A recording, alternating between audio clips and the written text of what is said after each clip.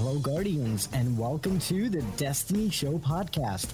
I am Cornholio, and tonight we are live for episode 112. We're here with an amazing Guardian on the show. Average Matty is unlike any ordinary Guardian, so don't let his name fool you. Not only is he an amazing Destiny 2 content creator on YouTube and Twitch, he is the creator and founder of Ace, an amazing Destiny 2 fan-made 3D mini action series released earlier this year that has been enjoyed by over 82,000 Guardians, and it took over 1 year and $60,000 to develop. We're going to learn much more about this amazing project and everything that we learned this week from Bungie about all things Destiny 2. Season of Defiance is underway. Tonight on the Destiny Show, we'll discuss Ace, the latest news from Bungie, the raid weekend fallout from the Root of Nightmares raid. We have a new dungeon farming method that Shadow Price uncovered. We're going to talk a little bit more about that, Iron Banner, and so much more. But first, we're going to welcome our guest and invite him for our discussion with the Guardians. So I hope you are ready. Oh, I'm ready. All right. And the first question we have for you is, what does Destiny 2 mean for you as a Guardian? That's a really tough question. I would kind of answer that in the sense of Destiny as a whole has been a big part of my life. I don't know if you guys ever played, if you guys were playing Destiny 1 during the beta, but that was probably one of the most exciting times waiting at midnight for, the release of Destiny. I think the beta was a midnight release, and the memories I had in D1 and when Destiny 2 came out, the times and the memories in Destiny 2, and Destiny helped me build an amazing community on Twitch and YouTube. So Destiny 2 means a lot to me. Destiny as a whole means a lot to me.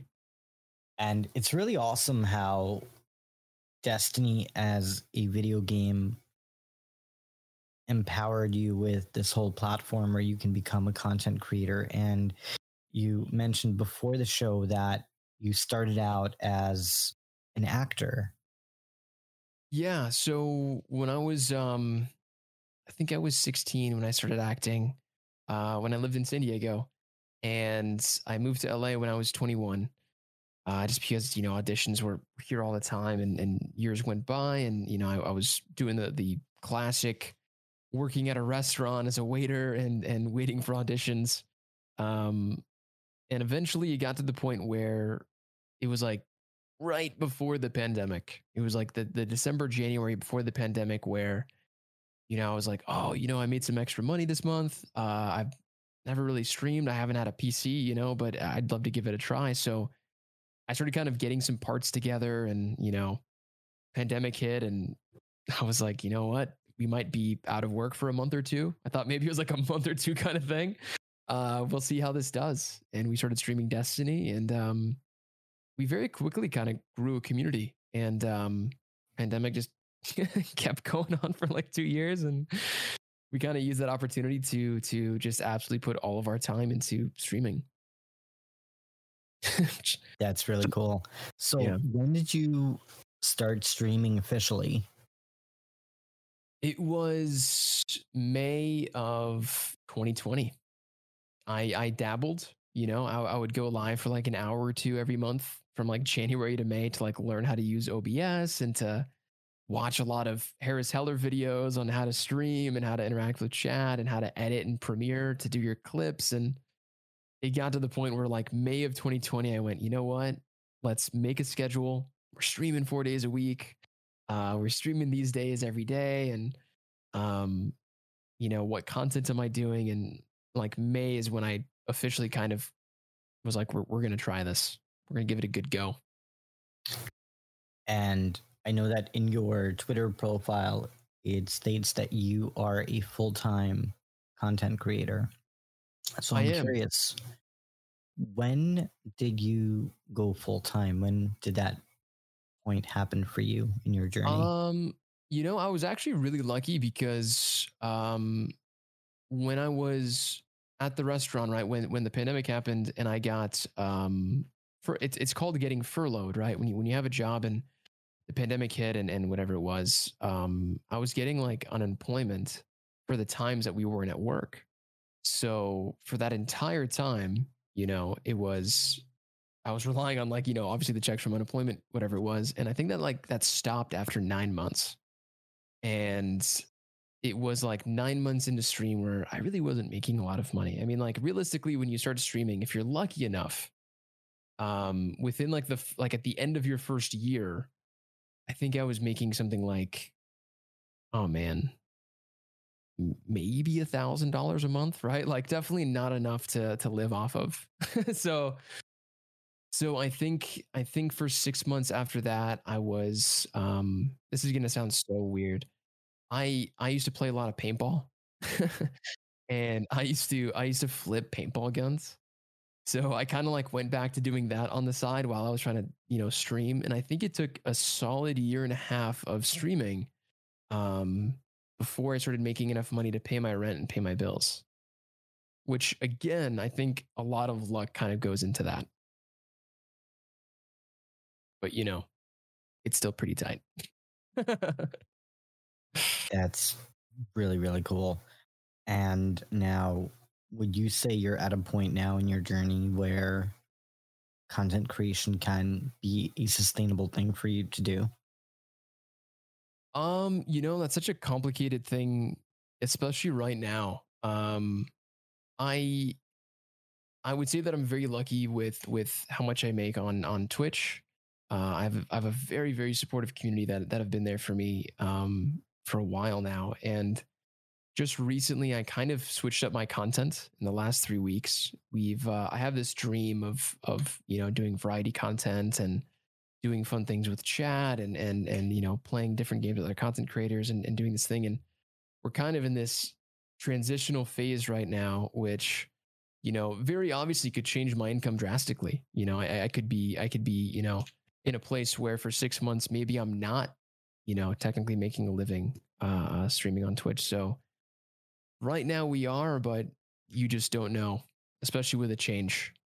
But I think we'll be okay.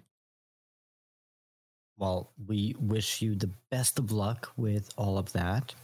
Thanks. And let's talk a little bit about your really awesome project that you launched earlier this year, I think back in January.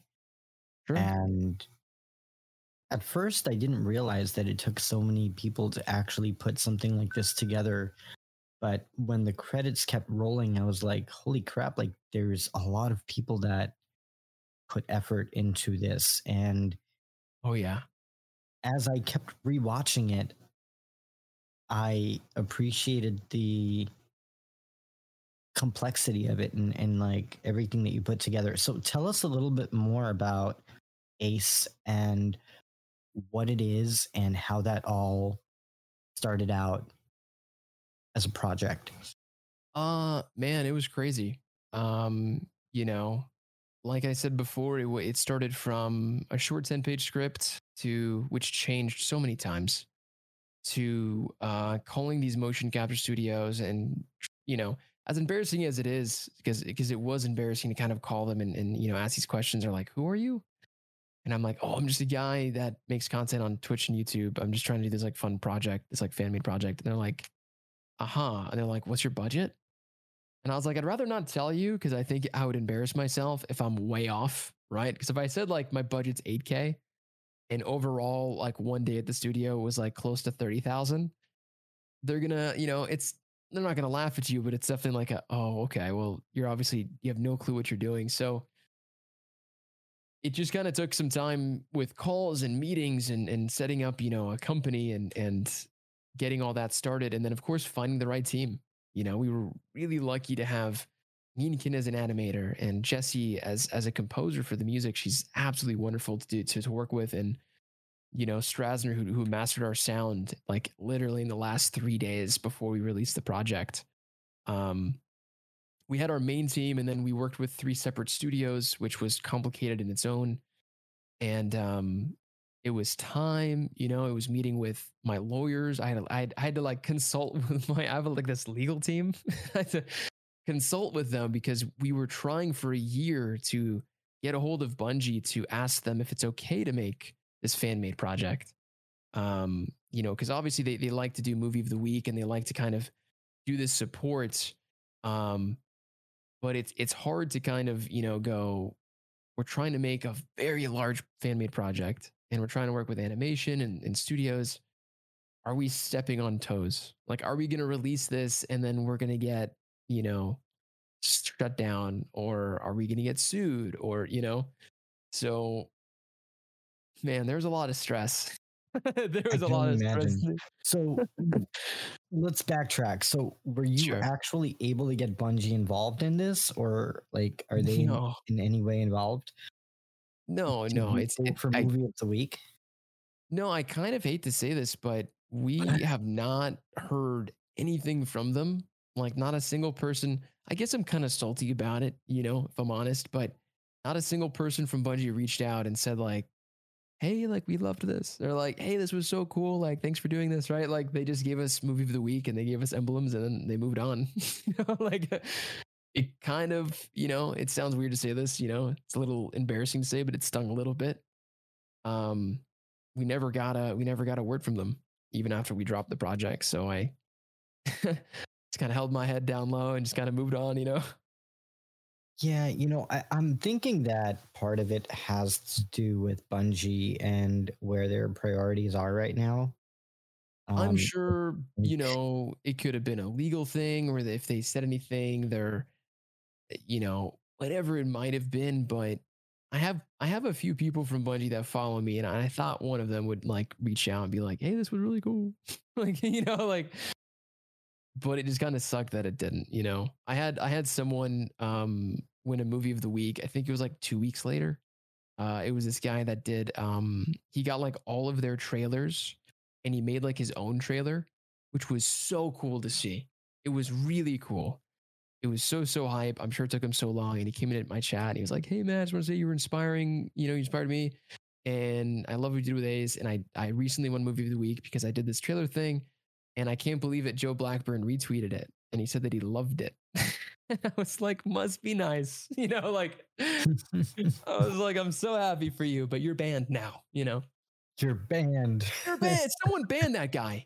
It's like getting in to a group when you've been grinding out for that raid exotic and you get in with somebody who does it for the first time and they get their exotic and it's like Yeah, you just ban that guy. You for never me, play with him again.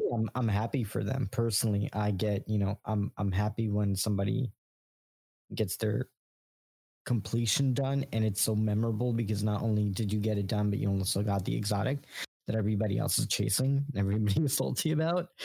So, Yeah, yeah. I mean, listen, man, you're nice. I whisper in my breath, I'm like, you bastard. Never well, inviting you to my birthday ever again. so how much money did it actually take to put something like this together? So we said publicly that it was a $60,000 project just to make it like a simple rounded number. I think realistically it was closer to 65 or 68 or 69. Just because we technically raised between 50 to $52,000. And then I put in personally somewhere around $15,000 of my own money. So, That's insane. dude, trust me. I was like, you know, I was just like, because this is where the issue stemmed from. And I guess this was like the ballsiest thing that we could have done. And in hindsight, I guess we pulled it off. But at the same time, like, I'm probably never recouping that money back ever again.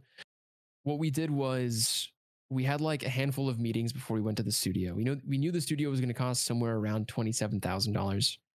And I was like, okay, like if we can raise 30,000, we can do this project. Like I'm sure I can find an animator to do this for like $3,000, right? Because I didn't realize there was so much that was going to go into this other than just getting the animation captured. I thought the animation is going to be captured and then some animator is going to do this really easily and it's going to be great. But the reality of it was was that there was just so much more. So I had a few meetings, and what I told people was, tell me, here's the project. I went through the script. Here's our plan. Here's our tiers. We did like a private Kickstarter where there was like $100, $500, $1,000, 2,500, and then $5,000. And like each tier had its own like, perks and whatever it might have been. And I was like, whatever you tell me in this call, I'll take it for face value. I'll, if someone said like, hey, I want to give you $1,000, I'll say, hey, that's great. But like, tell me tomorrow when you're not so excited, because, obviously telling someone a product like this, people get very amped up and they'll tell you a number that may not be possible for them. So I say, whatever you let me know, whatever you tell me, I'll lock you in for. And if you need to make payments, you can. You'll have until November 1st to make all your payments, and I'll front the money for you. Because realistically, it's like if someone's like, hey, I went in for 2,500, but I need to make payments over the next 5 months. We couldn't technically wait 5 months to collect that money, to then go to the studio, to then wait another 3 months, to then get the animators to work on this for 6 months, right? We had to go to the studio right away. It was like the first thing we had to do. So once we had like $23,000 pledged, I just fronted the money for the studio. I just, wired them like 90% of my savings like immediately. And I was like, we'll be fine, and we went to the studio, and we got what we needed done. And then afterwards, we needed to get our hair done, and that costed somewhere like $2,000, and we needed to get a head model made. And that was actually not that expensive. Talk about an expensive hair day. Dude, it was, yeah, because each strand was put on individually, right? And then we had to hire a studio to do something called blend shaping, where they get all of our face scans and they put it onto just one model. So when your face moves a certain way, it looks natural. So that was, I think we spent like $4,000 or $5,000. So instead of waiting for more meetings and waiting, for people to pay us, I just started fronting money right away to get our immediate things done. And then we started paying ourselves back as people were fulfilling those pledges. The caveat to that is that there was quite a few people that either completely ghosted, like didn't pay at all, or they made like half of their payments and then they just fucking disappeared. like without a word, right? And I'm like, oh no.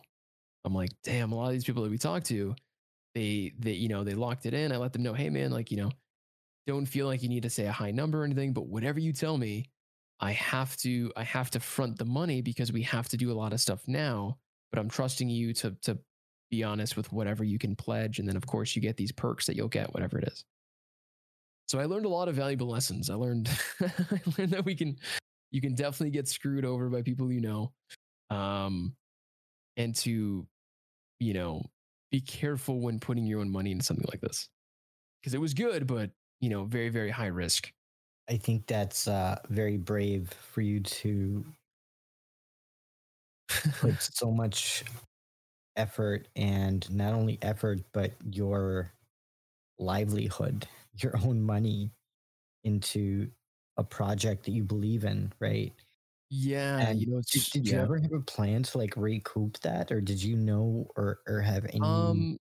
Well, I mean, like it just depended on how many meetings we got done. Cause it's like at a certain point, we almost had more meetings. We almost had more pledges than we needed. And I was like, oh man, like maybe I'll be able to actually pay myself like $5,000. Like if we had like $5,000 of excess money, I might have been able to like pay myself technically for like a year's worth of work on this project, right? That was kind of the idea. It was either, hey, we get like more backers than we needed, or the YouTube video pops off and that could give us back a few $1,000s, and that could be a way to pay us back. Because like the initial idea wasn't to spend so much money out of my own pocket. It was just things came up and we had no choice but to do it. Right. Because like if we needed to get something done, it wasn't like, oh no, like now the product's going to look bad. It was, no, we have to do this, so to speak. And it's funny enough, actually, this last August, things slowed down in Destiny. You know what I mean? Like income on Twitch slowed down. And it got to a point where actually, if I didn't do well on Twitch that next month, I couldn't pay my rent. Like I did not have any like money in the savings. I had, not a lot of income coming in, and we were like 3 months from releasing this project. And thankfully, actually, I I did pretty well the next 3-4 months after that, and that kind of saved my ass. But it was like it got close. It got close. Oh, That's really, really cool for fun. you to share all of this. And I think it's really brave for you to, put yourself out like this. I Did appreciate you that. ever recoup that money? No, so like right now, I think there's like 2 or 3 more backers that are finishing their payments, and like they'll probably finish in like we're in March, probably the next month and a half, 2 months, right? Like still, right? And I think after all is said and done, we just sent out all the merch to some of the backers that had that tier. And I think like we're sending out like 2 more katanas because there's like a katana tier. We have like a custom made katana. It was like a really cool thing. So I think after all is said and done, we might have like, I don't know, like $2,000 left over. So like out of the 15, maybe I can, 15 minus 2, we'll have $13,000 kind of indebted, but it's just the name of the game, I think. You know what I mean? It was kind of my risk to take. And it's kind of, listen, when it comes to content creation, you have to do risky things that no one else wants to do, right? Like if I told other people, hey, like I'm doing this project, like I'm working on another project right now, and I told some people, they're like, that's ridiculous, don't do that, right? And it's like, but if no one else is doing this, and no one else wants to take risks, and no one else wants to put in a high amount of effort for projects or for content, that's more than likely what's going to separate you from everybody else. You know what I'm saying? So it was Oh, a gamble. absolutely. It was a gamble that paid off in certain aspects, but obviously financially, it was a hit. Yeah, no, totally. And going back to the process, I know it took about a year to complete one episode. And I'm curious, like, what was the process like to put something like this together? Like each section, it was January to, I would say, March was finalizing the script and getting a storyboard made. In March, we were meeting with the motion capture studio, and we were doing like Zoom meetings, and they were kind of telling us what we need to do, what we don't need to do, what we need, and getting all of our eggs in a basket. We planned, I think, in March for end of April to go to the studio, which was very exciting. So I met with a stunt choreography team. I have these 2 best friends that I grew up with since elementary school, and they've actually come up to LA to be stunt guys. And one of them actually worked on like some Marvel stuff. So the first thing I did was like I called them like, hey guys, like I have like some like action sequences. Like, can you guys help me out? Whatever it is. So from like March to like mid-April, we were working on like all the stunt stuff and the action sequences and the rolls and the spins. And then we locked in the dates. End of April, we were at the studio. It was just a 1-day shoot. And then it took us like 2 months to actually get the footage back. So in those 2 months, it was talking with the team, it was planning dates, it was kind of getting a solid understanding of, hey, this is what we expect for these deadlines. We were initially supposed to release the project December 14th. But like we hit so many road bumps. Like there was, animation issues, and there was, we had to figure out how to do X, Y, and Z. And there was just a lot of stuff that we didn't know beforehand, because this is obviously like a first project as far as like animation goes. And man, we hit so many snags. So we started releasing poster teasers every month, I think starting in August. And then I think it was in November or December, we released the trailer, like the trailer that we had. And that only took us like, I think 4 days. That trailer you saw, like with Adam walking behind, like you can't, what was it? What was the line? It was like, you can't change the cards you're dealt. It's how you play the hand or something like that. And like that was the hardest thing to write, because I was like, how do we write something that has to do with cards and ace, something cool that has like this kick-ass punchline, right? Lucky for me, like, losing was never in the cards for me, right? So it was like, here's the lines, here's what we want to do, let's make it really cool. And then we just sent it. And then people loved the trailer, which was a really good feeling. And then we had to push back the release date, I think, once. and we almost had to push it back a second time because of rendering problems. We were initially going to render out in 4K, and then we had to do it in 2K, and then rendering in 2K was incredibly complicated because instead of a minute per frame, sometimes it was 2 minutes per frame, sometimes it was 2.5 minutes per frame, because we were using render farms. And it was panicking every night for like 3 weeks before the project released. And then we actually got the project done probably 4 to 5 hours before it released on YouTube. So like, I think at like 4 in the morning, 5 in the morning, we were in a call, like getting it done and uploaded. And then we were watching it like 50 times, making sure there wasn't like any small problems or like, like, well, is there any issues? Is there a problem? Is there like, is there something that we need to re-render? Do we have time? And then releasing and then trying to promote it as much as possible, something I think a lot of people don't know, and something that I didn't really talk about too much, truthfully, was we had an issue towards the tail end where we had to cut 3 minutes of the episode off. So the episode, instead of being a base of 5 minutes, it was supposed to be 8 minutes. And then we were supposed to have like 2-3 minutes of credits. But last minute, we had this big problem that would have pushed back the release by 3 months and cost us more money, which we didn't have anymore. And we had to kind of cut around it and make the episode really short and then just ship it, which kind of hurt our average watch time on it and kind of whatever it was. But we made it work. We made it work. That was basically like the whole year of, to kind of put it shortly. That's pretty amazing. I find it really fascinating that like literally you guys were working on this project up until the very last minute. And yeah. I'm curious, what was the last 24 hours before launch like? Were there any stories that really stood out? Were there any challenges specifically that you had to overcome during that last window of time? Absolutely. It got very hectic and very stressful, right? We had a team of 4. We had our animator who was rendering out, we had our composer, and then we had our master audio engineer. And everything was relying on the render to come out, right? We needed the final render visually to come out so that the composer could finalize any small tweaks, and then our audio engineer could put in any background noises, any crunching sounds, any gunshot sounds, how Ghost sounds, how I sound. And because the render was taking so long and we had to re-render some things, and during some of the last renders, the timing was slightly off to what we had for a preview for our music, like the tensions couldn't be higher. Like tensions absolutely couldn't be higher.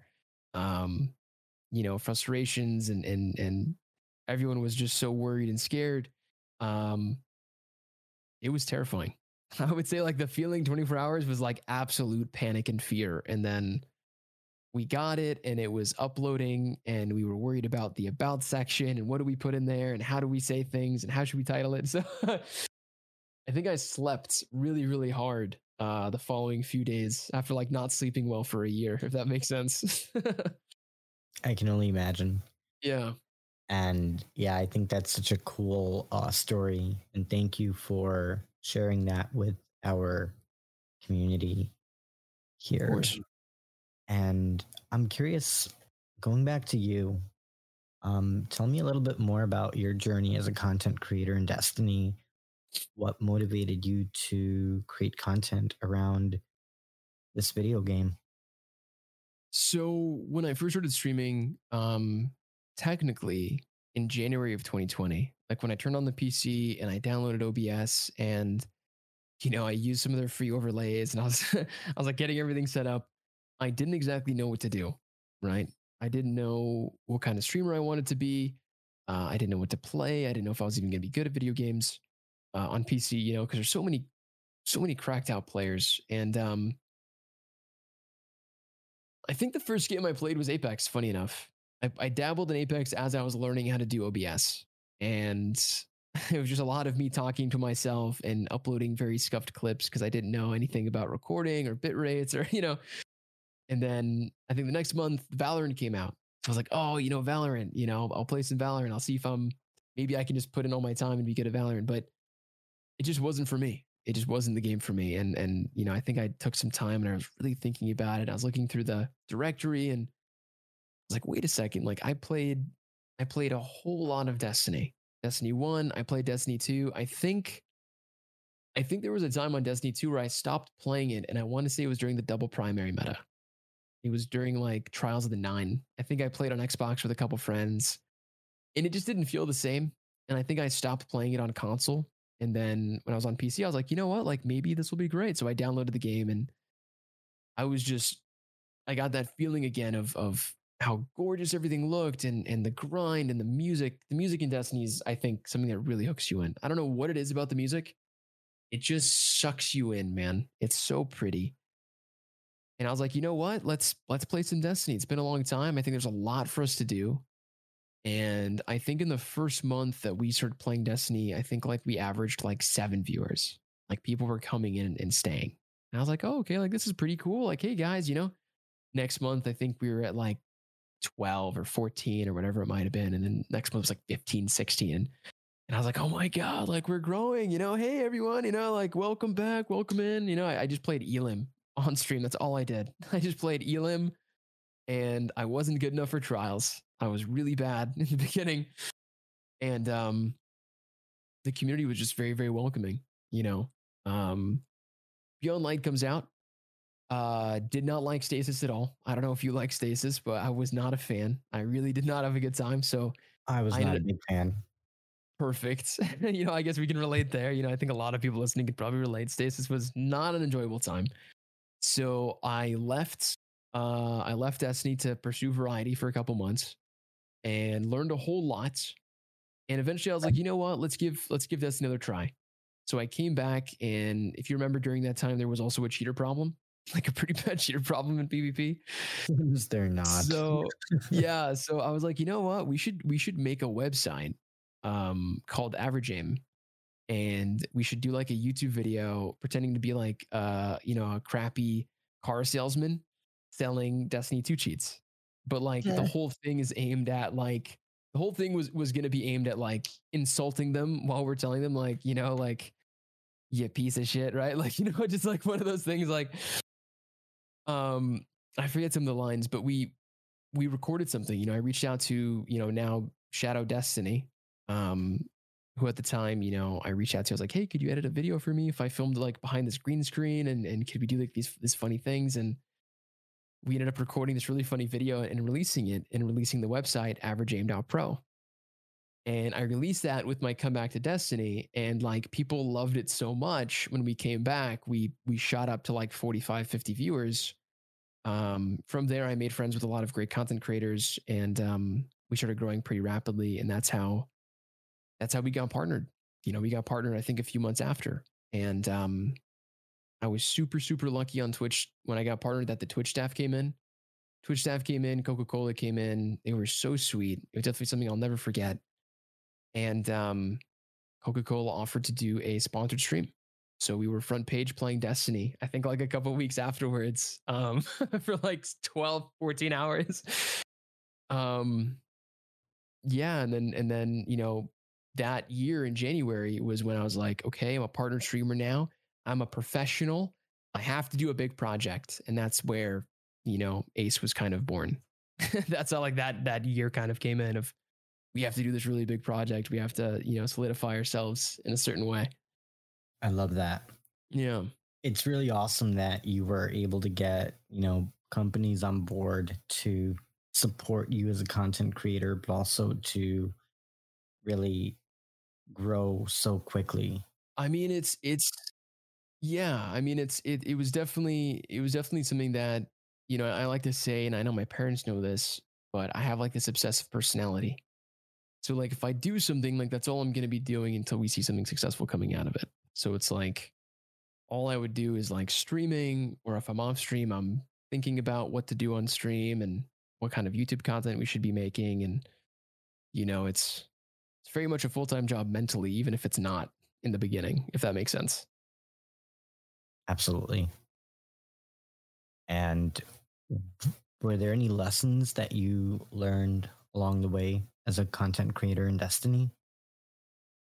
Um, I think as a content creator in general, when you're a streamer, there's like a lot of things you learn. There's a lot of people, I think, especially in the beginning, I always try to tell people when you're building your community, don't be afraid to ban people, because you might be averaging, whatever it might be, right? If you're at 5 viewers, 10 viewers, whatever it might be, and like let's say you have like two or three weird people or toxic individuals, you're like, well, if I ban them, my viewership goes down. And it's so important to keep your community so like a tight ship and clean and just kind of loving with each other.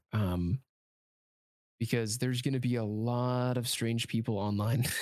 like there's a lot of strange people online, and a lot of the time it can be bad. So it's that, and it's kind of making relationships online, with other content creators and networking. I think is just so important.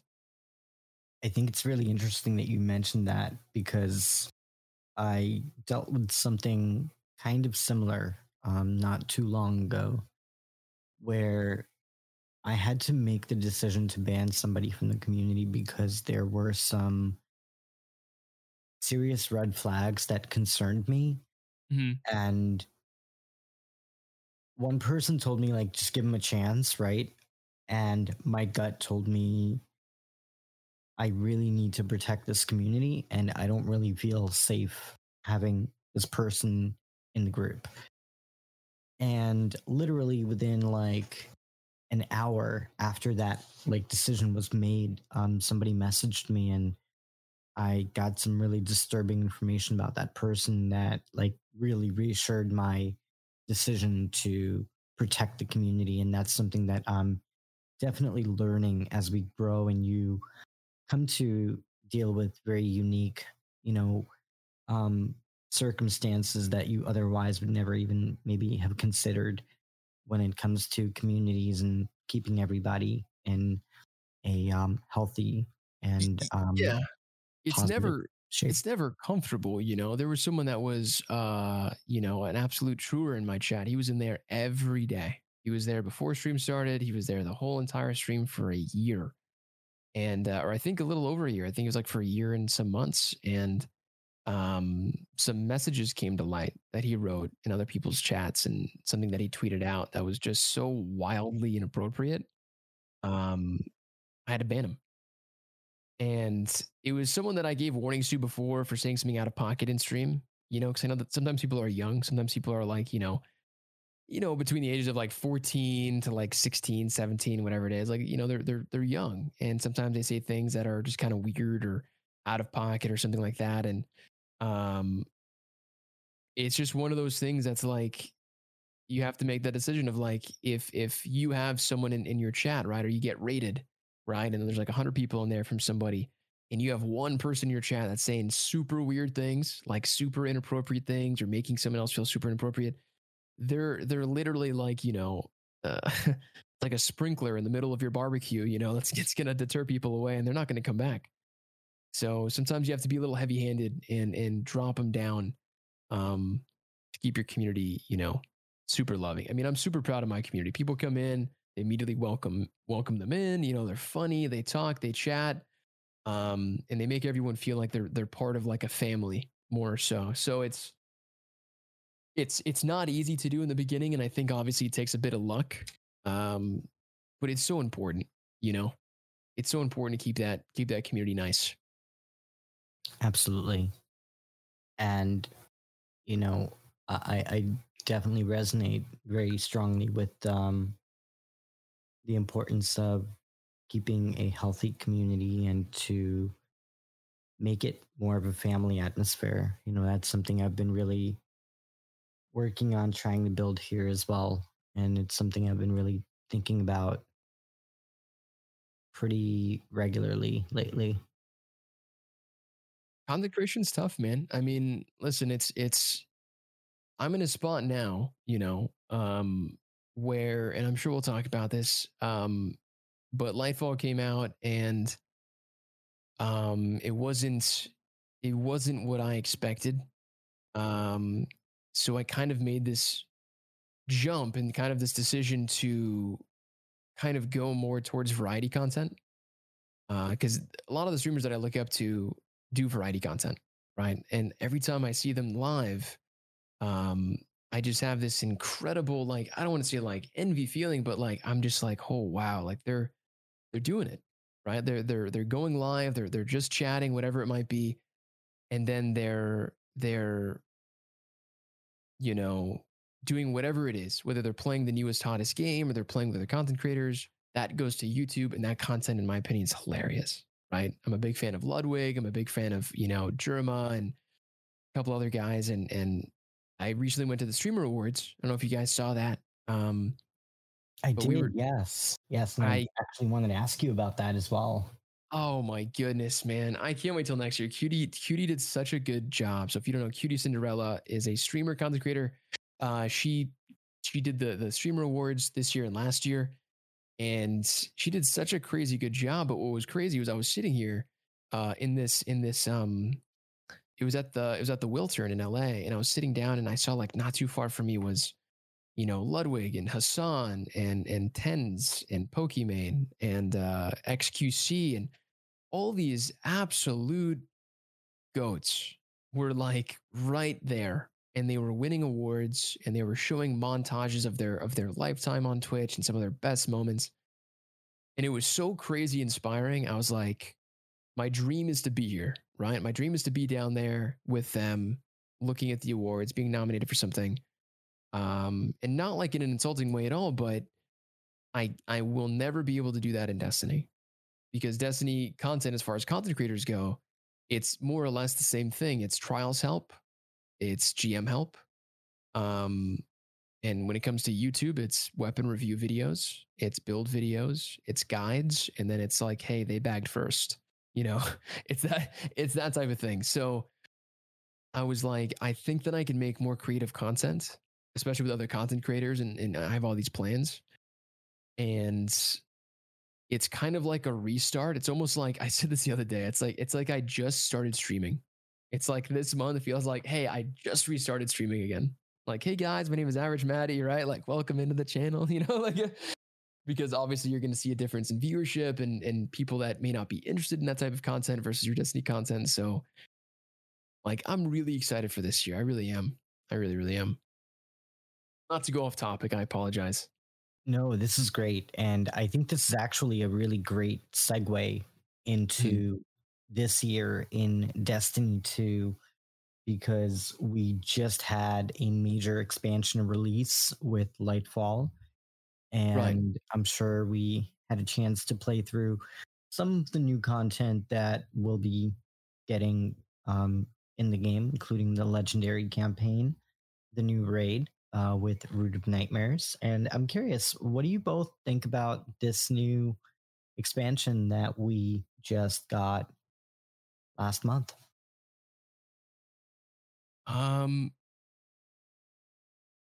Well, I'm trying to think how to word this. When Witch Queen came out, I think there was a lot of hype. I think we read. I think we remember all the hype that came with Witch Queen, and that was, the new area and the raid and the weapon crafting. I think was huge and exciting. And man, I actually really loved the first month of Witch Queen a lot. It just felt like there was a lot of new stuff. And then as the kind of year went through, I think a lot of people were kind of unhappy. There were some dry periods and whatever it might have been. As we got to the hype for Lightfall, I think I was a little bit more reserved, and I think a lot of other content creators and maybe some other players were also a little bit more reserved on the hype that might be coming. And when we finally got Lightfall, I would say that the most positive thing that I really loved was the legendary campaign felt really tough. If you soloed the legendary campaign, it actually was like a challenge, and it felt like playing Halo with like some of the skulls on, or some of the hard. Yes, Halo. Yeah. Absolutely. And I keep saying this, like, Halo's campaign was something that I absolutely loved. I love playing through the Master Chief Collection, putting skulls on, putting it on legendary, putting it on hard, whatever it might be, because it was such a fun campaign. It had such a great story, and it was tough, right? So when they came out with the Lightfall campaign, I had a blast. I mauled it at the end. It was such a tough ending boss, kind of such a pain in the ass, but it was a lot of fun when I finally got it done. My problem was that afterwards, I had no idea what to do. Right? It was just kind of cruise around Neomuna, the Neo planet, and Mhm. and then after that, it's just do your pinnacles. It's go to the same strikes. It's the same Crucible maps, it's the same meta weapons that are out there. Um, and I kind of felt at a little bit of a loss, and I'm not going to do any spoilers, obviously, because I'm sure there's some people that hate spoilers, and I'm with you there. But I found the leaks for what's coming next season, and I got like so upset. I got just so angry, man, because we don't have any new maps. We have an old map coming in about 80 days that we once had. For We have a lot of Crucible, right? for Crucible, yeah. So for Crucible, we have Meltdown coming back. I think they announced that, and then we have one original map that they're designing that's coming in. Not this next season, but I think the season after. Are we in season 20? Or is that Yeah, we're in I season think so. 20 at the Yeah, moment. season Yeah. 20. so season 21, we get Meltdown, and then I think season 22 we get the new map that they designed. So all year we only get one new map, to put it simply, right? Because we already had Meltdown, but they took it away and they brought it back. The amount of reskins or just unvaulted weapons that are coming back this season and next season is insane, right? The amount of original weapons that we're getting, I think, is very few. I think it's like 2 to 3 versus we're getting Astral Horizon back. We're getting an Iron Banner SMG. And a lot of the other weapons are reskins in the next season. Obviously, I'm not going to spoil anything, but just know we're getting a lot of older weapons that we once had. Any from See, D1 uh, potentially? not from D1, but there is I want to say this without spoiling anything. There is a shader that's coming from Destiny 1 that I think people will like. Um, but seeing Okay. this, I got a little bit upset, if I'm being honest, because I'm like, what the hell's going on, right? So I then saw shortly thereafter, I think it was Tokum, I think he was a sandbox engineer, announced that he loved working on Destiny 2 or in the Destiny universe for the last 10 years, but he is leaving Destiny to work on another project at Bungie. And it kind of reinforced a theory I had for the last year or so that they've been working on a new game for the last 2 years. In my opinion, since Forsaken, because Forsaken, I think a lot of people look back at with glossy eyes, but I think after Forsaken, things, in my opinion, slowly started kind of, I don't want to say going downhill because I don't want to be a negative Nancy, but in some ways. And I think they just announced today there's a new game. There's a new game that they've been working on. That's like a Tarkov-like style game that they must have been working on for the last couple of years. So I think what's going on is that they have a outline for what they want for Destiny. I think that Lightfall and Final Shape is one season that they're splitting into, or one DLC that they're splitting into 2 yearly DLCs, which is I think why we're seeing some unvaulted things coming back to kind of like fill in these massive gaps, to kind of give us something to play before their new IP drops. So I think what the smart decision could have been was to drop Final Shape and Lightfall's content in 1 year, which would have been probably a lot of content, right? Like I think every season would have been packed with so many things to do and all these things. But then they would have had a year where nothing comes out, and then their new game comes out. So I think they're hoping for a what's the word? I think they're hoping for a kind of jump where like they can get their Destiny players to play this new game versus possibly losing their Destiny players and then trying to rebuild on this new game. You get what I'm saying? Yeah. Yeah. No, absolutely. A little bit of a tinfoil hat theory, but I don't know. The tweet came out today, and kind of made sense. So I think this is a really good spot for us to talk about Crucible. Sure. Where do you guys think the future of the Crucible is going? Is there a future for the Crucible in Destiny 2? Do you want me to answer this first? Yeah, go ahead. Oh man, I'm gonna sound so bad, dude. I don't think there's a future for PvP. And I'm trying not to sound, because I know a lot of people say this on Twitter, and I think the first instinct that people say is like, salty content creator wants a pub stomp or something. I genuinely want everybody to have a great time playing. I think, and again, I'm gonna get crushed for this, but I think the most positive time in PvP was a time where the main meta, like if you looked at if it was like an onion, the center of the meta was always revolving around hand cannons, snipers, and shotguns. And that kind of more so goes to, if you have a hand cannon, you have to get 3 headshots to get the fastest time to kill. And if you missed a shot or you got a body shot, that time to kill went up drastically, right? So you were directly rewarded for your accuracy. When it comes to shotgun and getting kills with shotgunning, it was, if somebody had bad positioning or you had good positioning, you'd be able to take out an enemy fairly easily, right? And then it came to snipers. If you could, again, hit that headshot, you were equally rewarded with a 1-shot kill. And then everything else kind of really settled around that. We had Yotan, which was a funny, silly one. We had pulses that were strong, but not too strong. We had auto rifles that I think around that meta might have been a little bit weak. And it just seemed like there was this skill gap with movement and aim. But as time went on, I think we started seeing less of this skill gap. We started seeing hand cannons getting nerfed. We started seeing pulse rifles getting buffed. We started seeing SMGs came in. And in my opinion, SMGs are generally for people that have a hard time aiming with a hand cannon, because it really is a spray and pray kind of deal. It's you have something called time under fire that a lot of people don't think about. And that's, if you can keep somebody under fire, the way the flinch system works in Destiny, it shakes you up. You're not going to hit a shot back. Your screen is shaking, and pretty soon you're going to die. So the longer you can keep someone under fire, the higher the chances are for you to kill them.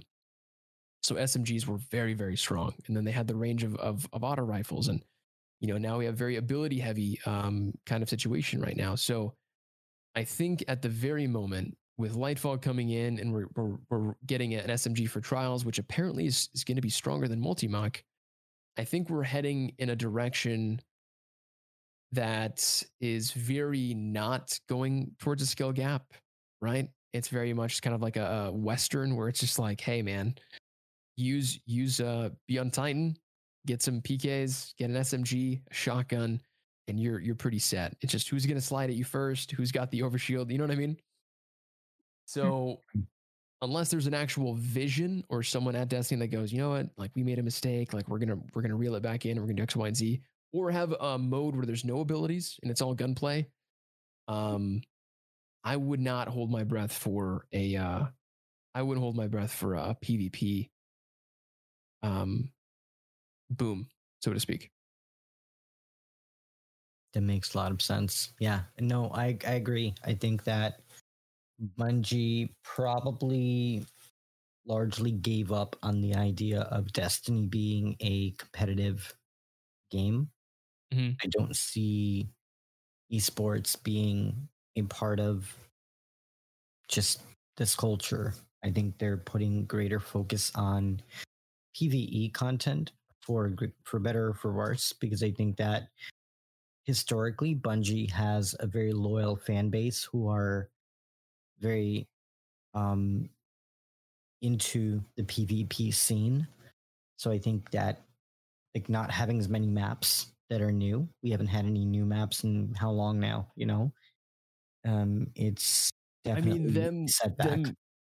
Them giving us back maps that were once faulted, I don't think in any way should ever be, hey, this is your map for this season. It should be, hey guys, we're going to be rotating out. Let's say we have like 10 maps right now. We're going to vault those and we're going to give you 10 maps that were vaulted. I was playing Destiny 1 not that long ago, and the amount of maps that Destiny 1 has and the amount of custom game modes. So many. I got so mad. I was like, why do they have all these maps? Mind arms too. Yes, yeah, you can do. Oh man, and there's sparrow racing. Yeah. So vehicle combat. To be completely honest, and I've said this a long time ago, and that's the most important thing for Bungie to do. And I wish they did this, because if they can't give us the content that we need each season to keep people extremely hungry for the entire season, they need to give us. They need to allow us to become self-sufficient. And that's basically just give us a forge mode, give us a theater mode. Yeah, I was thinking the same thing. Yeah. allow us to make our own maps, Make our allow own us content. Yeah. our own maps, and then our own rules, right? Imagine if you can go like everybody's one shot, or no guns allowed, it's all knives, throwing knives, Gun or game. gun game would have been amazing, and you could do Oh, I like, would love gun game in Destiny. yeah, give us the ability to customize, give us the ability to make maps, and then throw that into a theater mode. Would have been the best thing they would have ever done, right? Because think about it. Let's say right now I'm not feeling Destiny, right? I'm like, PvP is really bad. I don't really want to play PvE. You know what, chat? I made this map last night. We're going to do a gun game. Anyone's welcome. And then it's just hecticness and wildness. And then you can do Infected, or you can do, capture the flag, and you can do like really funny, silly maps, jumping puzzle maps, right? That's PvP. So the lack of customization, I think, is what also hurts it. But at the same time, their focus might be fully on this new game. They might be going, we've juiced this game as much as we can. We love our community in Destiny, but we want to see what's in the future for us. And right now, Tarkov-like shooters might be huge. So more than likely, that's probably what's happening. And I don't think a lot of people see it just yet, but it's there. That's a PvP. That's a PvP only game, isn't it? That Tarkov. Right? Well, it's a PvPvE. So it's like, oh, okay. So it's kind of like you drop in. Well, actually, kind of, yeah, actually. So it's like, I don't know if you guys ever played Tarkov, but it's basically like you come into this world, in this big map, and there's a bunch of NPCs, and you can go and loot these houses, kind of like Fortnite, but with less people all around you, right? You loot, and then you could evacuate. You have to go to a certain place in the map. There's probably like 5 of them, and you can, get out. But the problem is that there's also other players that are there looting as well, and they have the opportunity to kill you, or you can kill them. And then once you die, all of your loot that you have on you that you brought in with you is gone, right? So if we're trying to like put an example in for Destiny, like imagine you dropped into a world, right? Like imagine you dropped to the E to Z, and you have an Ace of Spades, and you have a new Astral Horizon. You just got God Roll from Trials, and you're going and you're looting, and some guy just shoots you in the back and kills you. That Ace of Spades and that God Roll Astral is now gone. Oh yeah! Wow. Okay. Yeah, so like that's kind of how it works. And then there's a wipe like every 3 months or however many months, that everyone starts from fresh again. So like it stings to lose things, and you want to be very careful. And sometimes you can kill someone that has really, really great loot or a really good gun or whatever it might be. It's hard to find.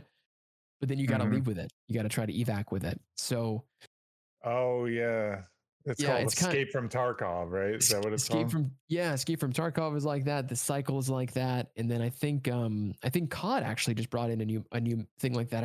I always forget what it's called. Man, I forget what it's called, but they have that game mode. They have it. You drop in, you grab stuff, and then if you die, you lose all of it. And then you serve. Isn't that like Bloodborne or Dark Souls? Kind of. So Dark Souls, where like you if you die, you lose everything that you get in the game. No. In Dark Souls, in games like that, you kill people and they have souls, right? Like it's almost like a currency. You kill someone, they drop 5, quote unquote souls. Or in Elden Ring, it's called runes, right? And let's say you have like 10,000 of them and you're running around and you do a boss fight and the boss kills you. You can come back in that next life, and you have to go to that spot that you died and collect them. If you die before going back to that spot collecting them, they're gone forever. So that's like Elden Ring. Yeah. Tarkov and stuff like that. I don't think you can go back to the same place to go get your stuff. I think like whoever kills you is going to loot your stuff and then like evac. But to be fair, I haven't played a lot of Tarkov. I haven't played a lot of those games, but I don't think you can go back to the same exact map world, quote unquote, because like it might be like you're going to a different server and stuff like that. There's like a chance. You get what I'm saying? Like if you fly into the EDZ and then you go back to orbit and then you fly back, you might not see the same people that were doing like a activity there that was there before, so to speak. So here's a really interesting question that Greedy from our community poses. What's going to happen after the final shape? Are we getting a Destiny 3? No. Or are we getting another expansion? It's going to follow with whatever happens after the Light and Dark saga? So this was my theory months ago when I was working on the project. I saw that there was a few people on Twitter that tweeted out in January of last year that they got promoted to become, for example, there's this guy, his name is Derek Sai. He got promoted to be the head of everything transmedia at Destiny 2. And he did like hashtag books, hashtag TV, hashtag films, hashtag comics, hashtag whatever, right? And I was like, oh my God, they're starting to build their like TV show team, right? Or their movie, because they just got $4 billion from Sony, right?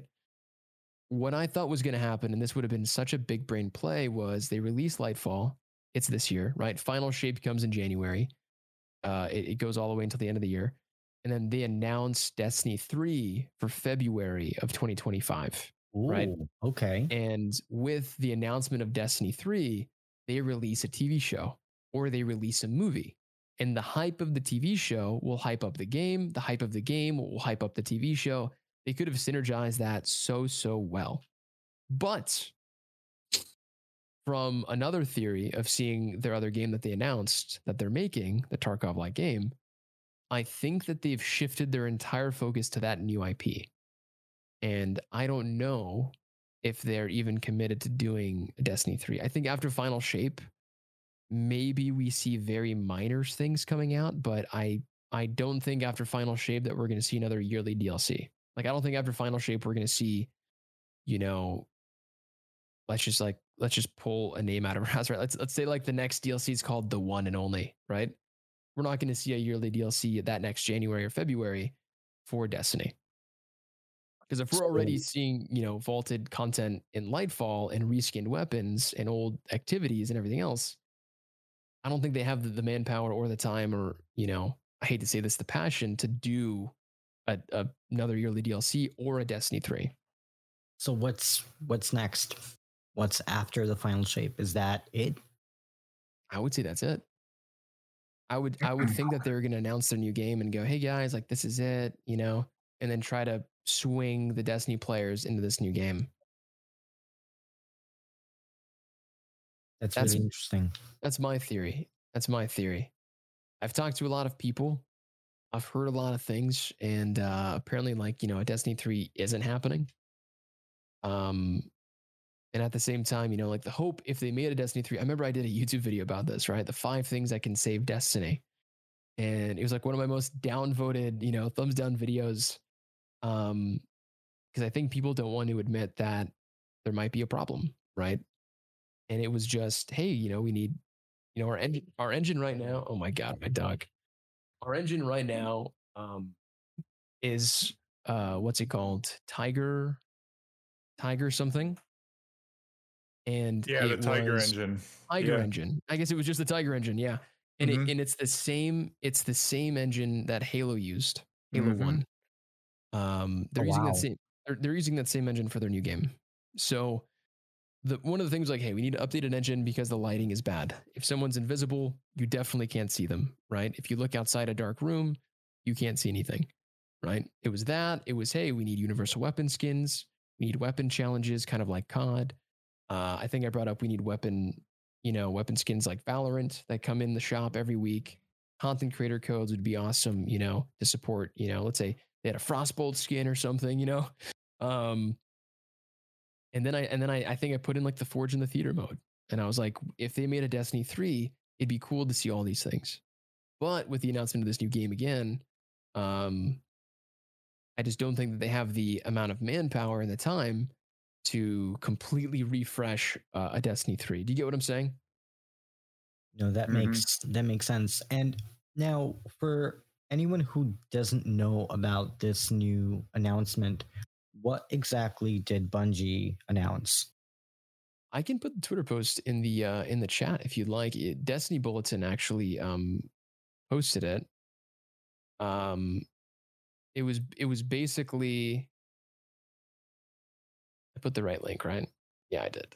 It was basically just saying Bungie's reportedly set to revive the Marathon franchise with a new 3-player extraction-based shooter. Very Tarkov-like, minimal load queue times, likely free-to-play live service, highly customizable characters, authentic Bungie FPS experience. Stay tuned for more updates. So a year ago, I heard from a friend that Bungie's working on a game very similar to the Cycle, and I didn't believe it. I was like, "There's no chance. That's very out of their like. Why would if they're ignoring Destiny 2 PvP, why would they focus on a game that's just PvP for the most part? It's PvPvE technically, but I think a lot of people will say that Tarkov is a very intense shooter, right? So why would they switch over and do something that's primarily a PvP game, right? And then with the announcement today, I saw someone posted it in my Discord. It was kind of like that the nail on the hammer. That's like, okay, so it was true. The rumors I heard were true. That's what they've been working on. I think that's where their focus is at the moment. Yeah. That's an interesting thought, but definitely for me as a Destiny player, it would be sad to see the final shape be the last expansion that we get. I'm wondering if they can maybe even change it into more of a subscription model at that point, where you pay $10 a month and you get access to all the content and everything that's on rotation. That's like in Destiny 2? Yeah, after Final Shape. I don't know. So I guess it's just a matter of manpower at a studio, right? So if they do come out with this new game, I think they're trying to call it. They're saying that they're reviving something called the Marathon franchise. I've never heard of that before, so I'm not sure if that's like something they used to do or it's a Marathon. I heard the Marathon. It was a game from like '94. That was before Halo. Yeah, right? It was a game from like 1994 that was on Apple computers, because Bungie used to be heavily into Apple computers, developing for Apple. Did you ever play Marathon? I never played it, but I know about it. You remember it? Yeah. Is it similar to Destiny in any way? Is it a shooter? The terminals that you scan in Halo are the terminals from Marathon. Okay. They're like callbacks. To be honest, if Bungie is going back to possibly their roots to something more, what sounds like a little Halo-esque, that's similar to Tarkov, that has the same feel of Destiny 2 as far as shooters go. I think that would be a giant turning point for a lot of people in Destiny to go try. It may not be everyone's cup of tea, but with the hype of that style of game, I know those type of games really blow up, right? The Cycle had a giant blow up at one point. Tarkov obviously is still pretty big. I think there's a couple other games that are like that. I think that all of their attention would go to this game. I wouldn't want technically for them to like do bare minimums in Destiny 2 while this game is popping off, because then it would feel kind of, I mean, imagine if like you kept paying for yearly DLCs and they were like, all right, like here's the menagerie again, right? And I think you would be happy to see it after so long, but I think like the constant like coming back and showing vaulted content back again would probably rub people the wrong way. I don't know if it's possible for them to compress the game in a way where we could get all of the content back, like all of the maps. If we can get some Destiny 1 weapons back, if we could craft literally everything, like if they just go, hey guys, like, after Final Shape or, after, wait a second. That's after a really Final good Shape, idea, actually. Yeah, after Final Shape, they go, hey guys, we're opening this game up. We're going to let you guys have a lot of freedom. We're not going to update this very often at all. Here is no land. Here is Icebreaker. You guys can craft Bring everything to the crafting tables. Yeah. And we're going to tune everything down a lot so that like the game is more safer long-term without having them to like mess with anything in terms of like ability damage and weapon damage. And we're giving you Forge and Theater mode. Like go have fun. I think that's when Destiny could be such a boom. And then it would be more of like oh my God, I'm so happy we have all these raids we could play. We have all these things we can do. We have all these weapons that we can craft, and we have a private game mode that we can do, right? Like, and like imagine like a shooting range to try out weapons. You know what I mean? So like I think that's so important. So if they would do that, which again, I don't think they would, and then they would just focus on this new game, I think that'd be so much more positive than them having like, 6 or 7 people like trying to upkeep whatever they can, trying to, and not again in a bad way or an insulting way, keep up the illusion that they're actually giving us new content. Because I think that was my biggest problem with Lightfall. It was a new campaign, it was new abilities, but for the most part, it's reskinned weapons, it's old weapons, and again, I'm not going to spoil it for next season, but it's old activities coming back. It's a ton of old weapons coming back, and then one new map. And then I think it's, the raid too. The raid, the new area, right? It's just not a year's worth of content, in my opinion. You get what I'm saying? So we are getting a new raid. So yeah, we're getting dungeons and raids. I love campaigns, and I love to see dungeons. And I think raids are really, really cool. But if we were to get all of the new stuff they're giving us for this entire year, and we were to shove it into one season, it would be an insanely kick-ass season. And I think everyone would be like, oh my God, this is so amazing. I can't wait for next season. And then you're not getting anything next season. Or maybe we're getting like the old activities and the old weapons and everything else. And then people would get really upset. So I think they're kind of sprinkling in new stuff and old stuff, because I think the amount of new stuff they have to offer is low just because their manpower was doing the new game. No, that makes a lot of sense. And I think that's a really interesting point to make it where they are introducing the features that we want the most. Obviously, Forge mode and Theater mode would be the two big ones, in my opinion. I think Bungie bringing those things into the game will definitely make the experience worthwhile. I'm wondering if they will try to monetize that or just make it a base content. Like if you buy whatever the last expansion, you'll get access to all the features. I would be surprised, and we can come back to this next year to see if this is a thing, but I wouldn't be surprised if they announce this new game like within the next 9 months, let's say.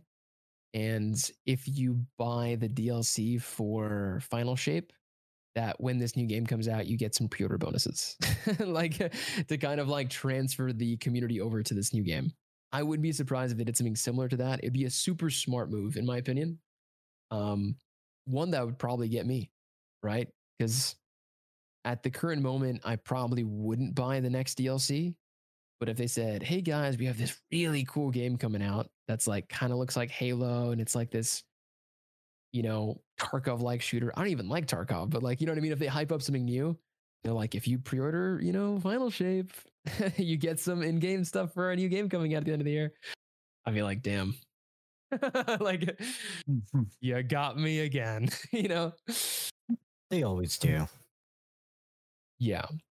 So, Shadow Price, what about you? What are your thoughts on Lightfall? You had a chance to play through the Legendary campaign at least once. We had a chance to play through the Vexcalibur mission. So we got to play through quite a bit, right? What are your thoughts? I think it's lacking depth. I think that's part of the reason, and some of the narrative is a little questionable, I guess. It has high points. Some of them seem like high points, but then it just kind of dies. The story does, like in places. And, Rohan's death, it wasn't really that, special. I mean, not special. That's not the word. It wasn't impactful. Yeah. In any way. Yeah. And I'm almost wondering if like his death wasn't intended to be impactful. It was just part of the story. I think today they had a Vidoc that they released, and one of the things they talked about was how his race of people, they have a 10-year lifespan, right? So that's kind of how they are by nature. So like games are 10 years. How old is Destiny 2? Destiny 2 2017, I want to say. 2017, 5 years. Yeah.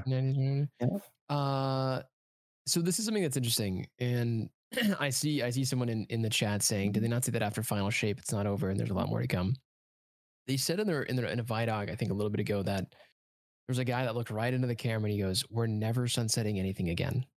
Right? Like we're not sunsetting any locations ever again or anything in game. And I think Destiny 2 right now is 87 gigabytes. Is it 90 gigabytes? It's like 80 something. Yeah, you're right about that. It's big. It's a really big game. And if they're saying they're never shutting down any places, if they're never sunsetting any locations, but we have, 5 more years of content, right? On the same engine, where we're having disconnection issues all the time. We're having, if you play PvP, you're having rubber banding issues with other players. I think with the launch, there was players that were invisible for a long time. I don't know if that's still an issue or if that's been fixed yet, right? I think we're seeing so many issues right now. We're having so many issues right now in game and with kind of, and I hate that I keep saying this, but a semi lack of content each year. I just can't see them going, hey, here's 5 more years of story and content that we're going to be bringing onto a game, which I personally feel that is not their main thing, right? Destiny 2 feels like it's the 18-year-old that's going off to college and he's coming home asking for PB&Js. But like mom and dad have like 2 more 3-year-olds that like need their attention a little bit more, right? Yeah, sweetie, the peanut butter jelly's on the table. You got that, right? But I need mine. Like that's really what it feels like, Let's talk about that for a bit because I'm wondering, is that safe for Bungie to abandon Destiny when that's pretty much their bread and butter right now?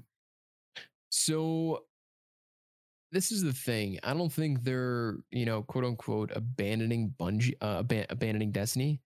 I think they're trying to keep it alive. And like I said this before, I think they're keeping up this illusion that, that there is more content coming. There is a lot of content coming. And that we have something to look forward to a lot of the time when, I mean, truthfully, guys, like, if you look through the weapons list right now, you're going to see a lot of hand cannons, a lot of pulse rifles, a lot of snipers. They all share the same base as far as what they look like. So a lot of the weapons have been reskinned. We have new weapons coming in for a lot. We're not really having like a lot of new things coming in. I think that Final Shape and Lightfall were supposed to be the same season. I think like this was supposed to be quote unquote like Final Shape. And what we're seeing for Lightfall and what we're going to see for Final Shape should have been in one season, which would have been like so much content. But I think they're planning on extending this out 2 years. And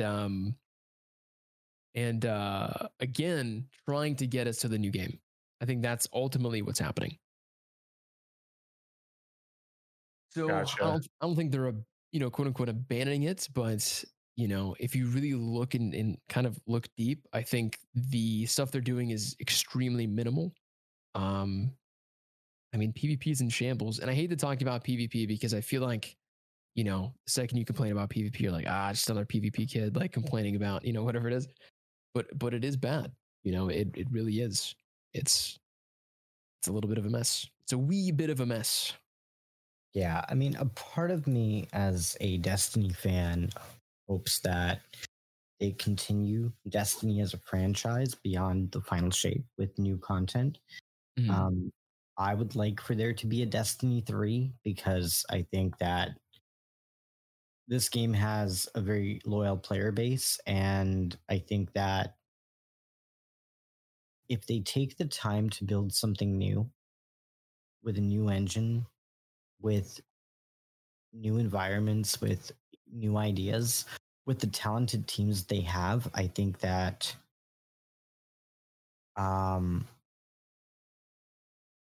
it's going to be something that we can be excited as players for. No, of course, man. I mean, listen, I wish Bungie nothing but the best. I know that they have some incredibly talented people that are working there. It's just what they're focusing on and kind of the transparency of what they're doing and stuff like that, I think is hurting their community a lot more than helping at the very moment.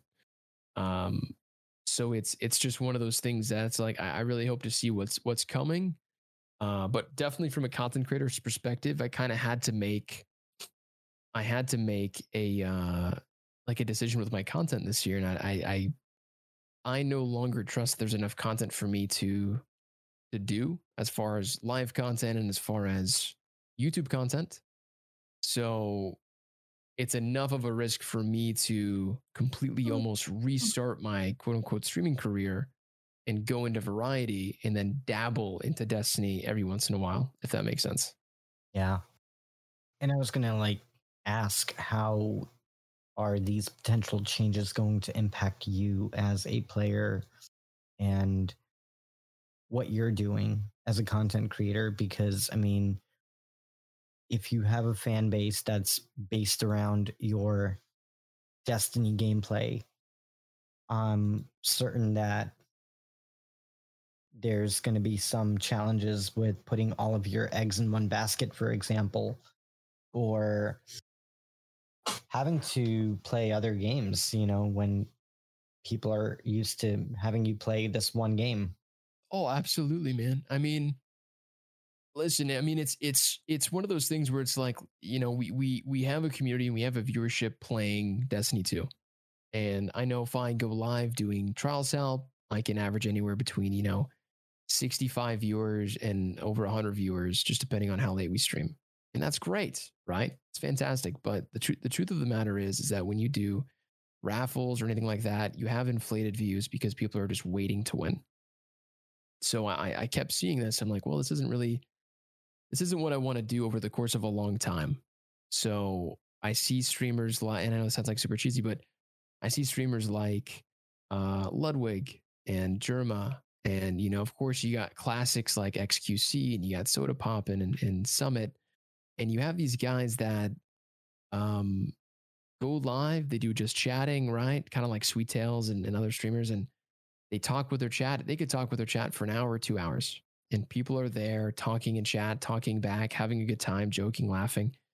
And then you watch videos together and then you either play whatever the hot game is, right? So like, I think at the end of this month, or I'm sorry, next month, Dead Island 2 is coming out. I don't know if you guys ever played that. I'm a huge fan of that game. Yeah. It was an old one that came out a while ago, but they finally are going to release Dead Island 2. You can play that. Right? Huh? They announced it a while ago. They announced it back in 2015. Such a long time. They had a it's trailer. 2023. Like, 8 years. Yeah. There's like Jack Black. He was like, oh, nice shoe, right? And you were like, oh my God, right? They're finally releasing. So it's like we could have the freedom to play those hot games that are coming out, right? When God of War comes out, when Last of Us comes out. And then we also have the freedom to get together with other content creators and play games, right? So if that's like Devour, or if that's, West Hunt or Spy Party or any of the games like prop hunt games, any of the games that we can give with other content creators and make funny, entertaining content, which then becomes funny YouTube content, funny shorts, and that make people laugh and make people like feel good. That's the dream, right? And like it feels really good to make that type of variety content, right? Because I've been doing that for a while for shorts, and it's been like kind of a scary thing. Like, do we make the jump? We're going to take a hit viewership wise on Twitch, certainly. And you're going to take a viewership hit on YouTube as well, but I think it's worth it long term to build a community that's there for you and not just there for either a raffle help or, a game that may or may not have a future in the next year or 2 years, if that makes sense. Absolutely. No, totally. To put it kind of brutally, I don't want to say like, oh my God, this game is dying, but you kind of have to hop into the car that you think might have the longest engine, and betting on yourself is like always the safest thing to do. Yeah. No, absolutely. And on that note, what is next for you in your journey as a content creator? So basically it's actually kind of fun. So the last 3 weeks I've been doing variety. And with that, we've been trying a bunch of different things and kind of seeing what works, what doesn't work. And we're planning actually a couple announcements for next month and the month after. Basically, we're going to be hosting a Twitch-wide talent show with a couple other content creators in Destiny, which is going to be a surprise until we announce it. Which is going to be super fun. I'm filming a promo for it in 2 weeks, which is going to be really, really good. And I think after that, we're hosting another show. I think we're doing Jeopardy. And then I think after that, it's Who Wants to Be a Millionaire. That's kind of like our monthly kind of like big projects to do. That's cool. Yeah. A few IRL videos with some other content creators. You might, hop in some tanks and do some funny stuff. But it's like, it's just kind of getting like these creative ideas. And then it's like, we can do that. It's a pain. It's definitely a pain, but it might cost, some bucks, but I'm really, really excited. Very cool. Well, we're excited to see where the future takes you in your journey as a content creator, and appreciate the that future of Destiny 2 as well, because we do love playing Destiny. And speaking of playing Destiny, we do have a brand new raid that just came out. We just wrapped up our week 1 raid completion, and congratulations to the world's first team on getting your completion done in under 3 hours. I think it was like around 2.5. 2. Right? 2 hours. Really yeah, people impressive. were mad about that. And there's a lot on the topic of the new raid, and I wanted to take some time tonight to talk about that. Sure. And I'm curious, what did you all think of the new raid? How did you all enjoy the Root of Nightmares raid? Matty, what do you think? I watched. I actually haven't done it yet. You haven't done it yet. Oh, okay. No. I just watched. The day the raid came out, I had I have 3 monitors. I had someone on each monitor. Some of my friends, right? I had Salt on there. I had Sweatcicle on there. I think one of them was Glad, and I just wanted to see, how everyone was doing, and it looked crazy, and it looked really cool, and the mechanic looked, just really, really cool. Like the visuals were just really, really pretty, but a lot of wells, just a lot of wells. But overall, good, man. Very cool. And Shadow Price, I know you actually had a chance to play through the raid, and you got some completions done. Tell us about your experience. I enjoyed it. It was hard for contests for us. I mean, as a group, we played it, and I mean, the first encounter, no joke, took us 8 hours because it just I don't know. I feel like we were close a lot of times, and then all of a sudden, we get overwhelmed, or we wouldn't pop our supers at the right time when the tormentors were up, and it was just kind of made the run fall short and everything. But I mean, we got through the first 2 encounters the first night. It would have been nice, and I got to the planets on the first night, but I was just too tired to continue after that. But I would have to say what I played, I enjoyed. I thought it was cool. Very difficult for contest mode for us as a group. We just started playing together in this clan. I didn't play a lot during Witch Queen in the beginning of Witch Queen. Just I had my own issues I had to take care of and everything. But found that how much fun it is to raid again. And we did get a completion done the other night, and feel like was a really good contributing factor to us getting it done, because I mean, I'm understanding a lot of the encounters of the planets are fun. It's fun just like moving the planets around. It's a cool little mechanic that they put in there and everything. But a lot of people will say it's easy now. It's easy. And I mean, I have to agree with them. It is. Interesting. But I mean, it's like eventually the raids do become easy. I mean, unless you're talking about Garden, because that raid is still difficult to this day, I feel like. that's the longest time clears I have for that raid. I averaged the longest times on that one because it's just a lot of wipes, I think. But in general, I had a lot of fun with it. I was just going to say, I think for me, the one thing that really stuck out was the art design in the raid. I think they did a really good job with building out the environment in the new raid. I think that the jumping puzzles and just the overall boss environments are really well designed. Like, I think the planets, like the first time that I saw that encounter, like seeing all the planets in front of you and how that's part of the raid, it's really cool how they built that all into the game.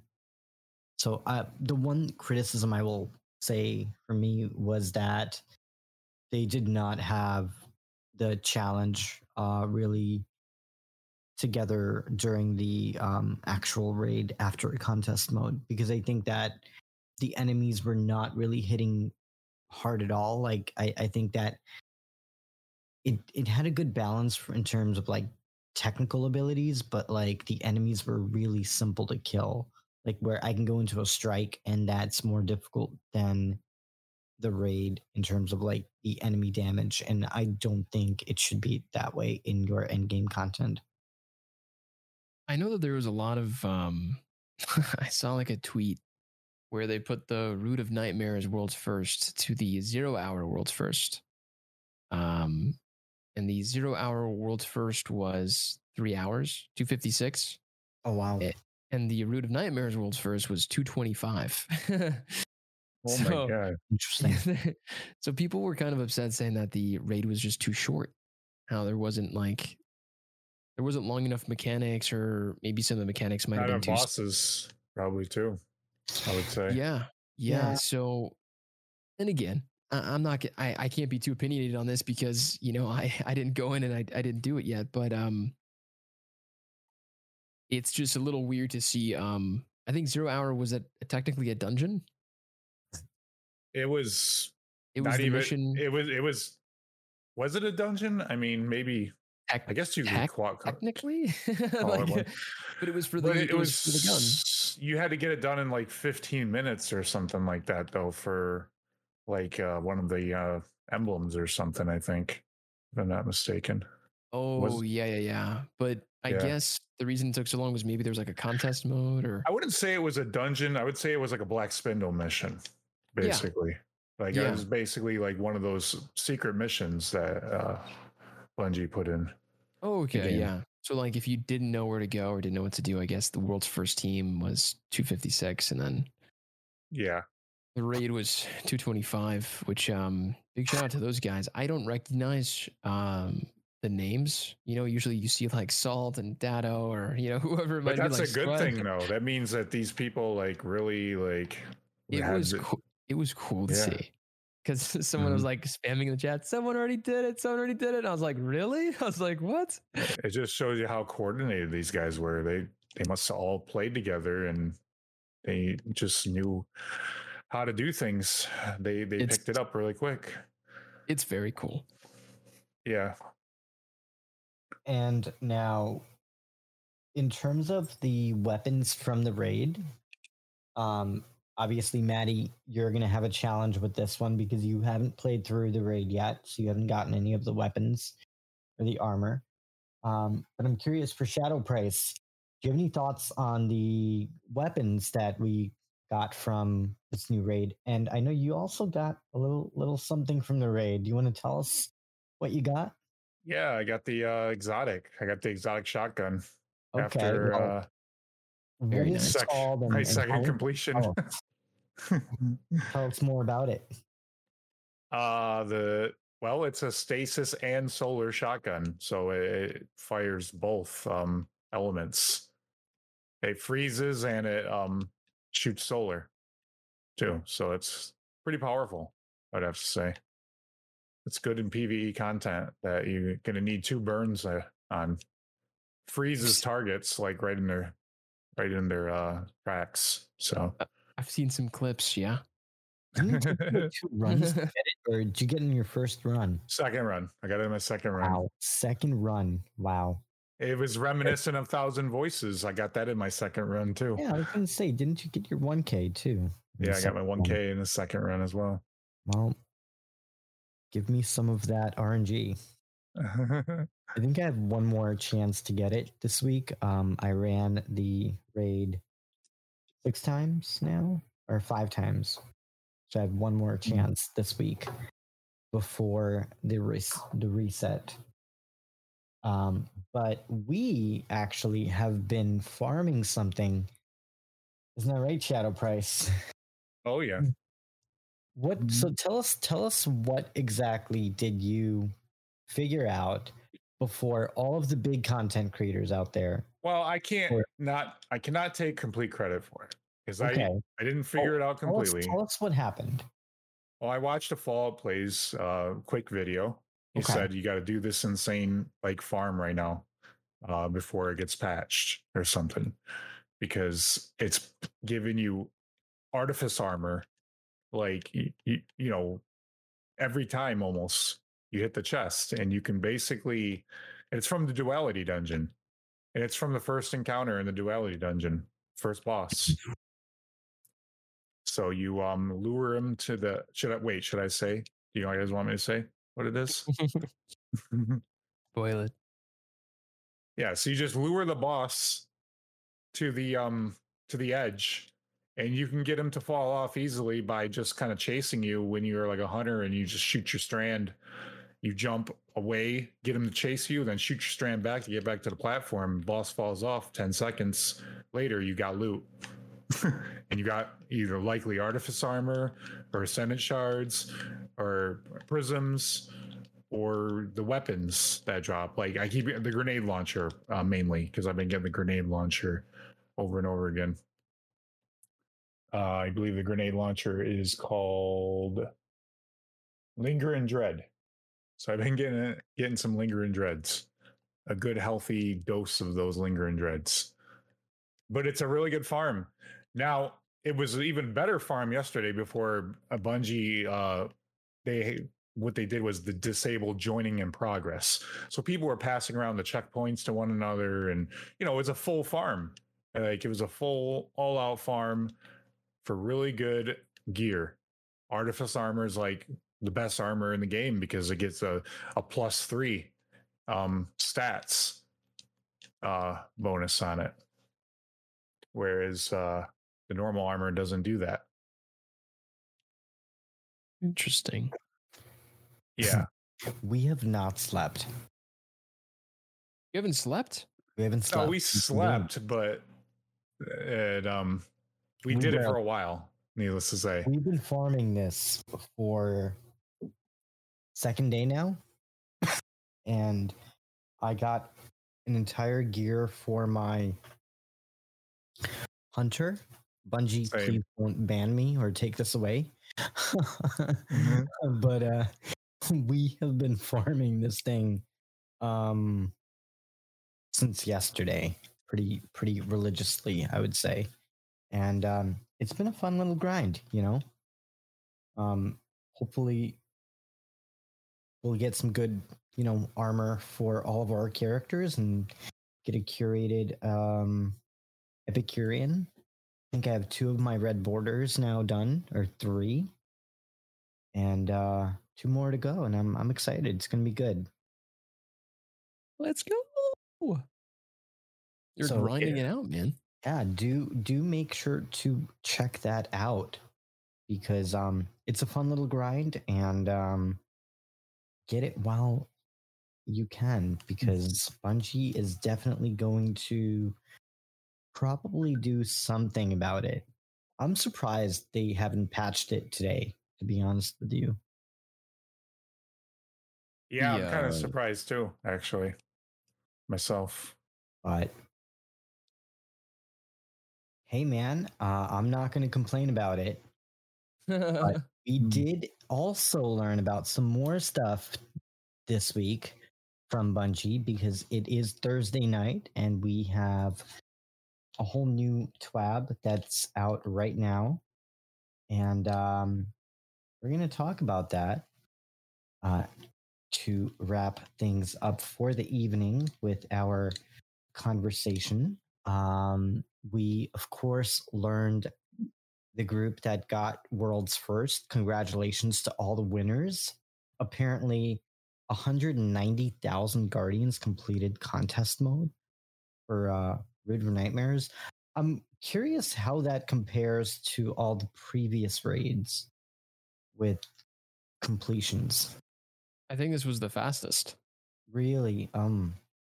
So is this the one that had the most completions for contest mode, probably? Because it had the entire weekend? That's a really good question. It's either, I was gonna say it's either that or the day they extended I remember the day one emblem by like an extra day and everybody got upset. I think that was like the last raid that came out. Mm-hmm. Do you remember that? And I think a lot of people were trying to get that emblem. So I don't know if there was the sense of urgency this time around. It's a good question, actually. I'm not sure about that. I think people took their time a little bit more because we had the extra time to do it. So I think that was definitely a contributing factor. But I can definitely see where this raid, it definitely had less of a challenge than other raids. So I think that it was definitely more doable during contest mode for less skilled players. Even though, I mean, it still required coordination, but I would bet that this raid probably had the highest completion rate for the day one weekend. That'd be really cool if it did, yeah. Yeah, and I mean they want to make the raid more accessible for more players, so that definitely would accomplish that. Congratulations to Team Hard for beating the raid in under 2.5 hours, and congratulations to everyone on the team. It is also time to complete some challenges to improve your chances of getting the new conditional finality exotic shotgun. I'm curious what Bungie means by this, because to me, it almost sounds like Bungie is saying that by completing certain objectives, you're increasing your chances of getting that exotic. Is that what you all got from that? I don't know. I mean, probably, but I got mine after my second run. So I mean, you don't even have to worry about it. He's like, I didn't even read it.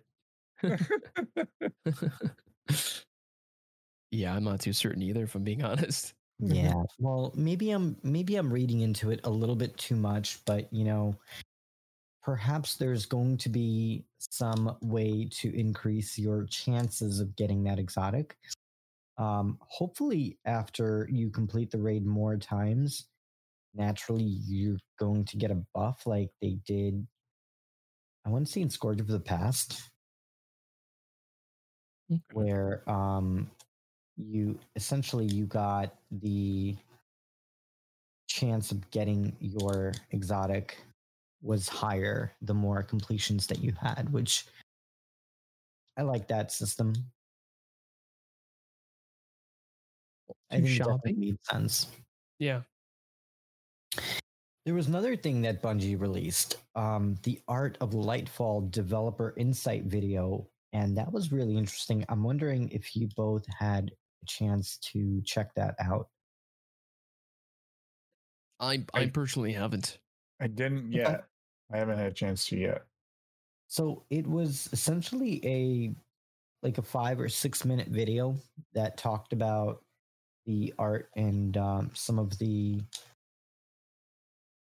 stylistic changes that Bungie introduced with Lightfall, which I think that was really interesting to see them shed some more insight into that. He talked about Neomuna, Cloud Striders, Callus, and the new raid. And some of the inspirations behind it, definitely worth checking out if you get a chance. It is in the current weekly update from Bungie that is out on March 16th. They also have commendations that are coming to Guardian ranks, which I'm sure most people will agree these are going to be welcoming changes. They are increasing the exotic engram drop rate for completing legendary and master lost sectors. They are also reducing the commendation requirements for Guardian rank 7 through 11 to better fit player goals and features.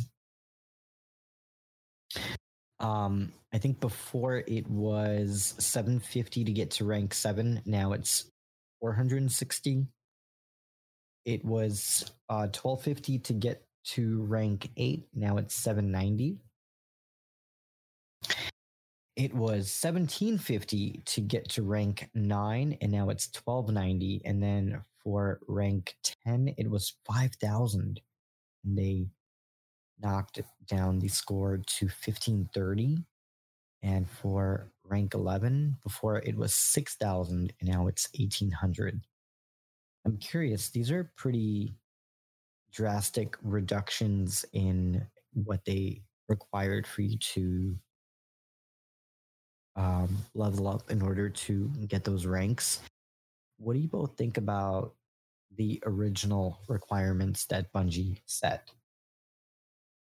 For light levels? Yeah.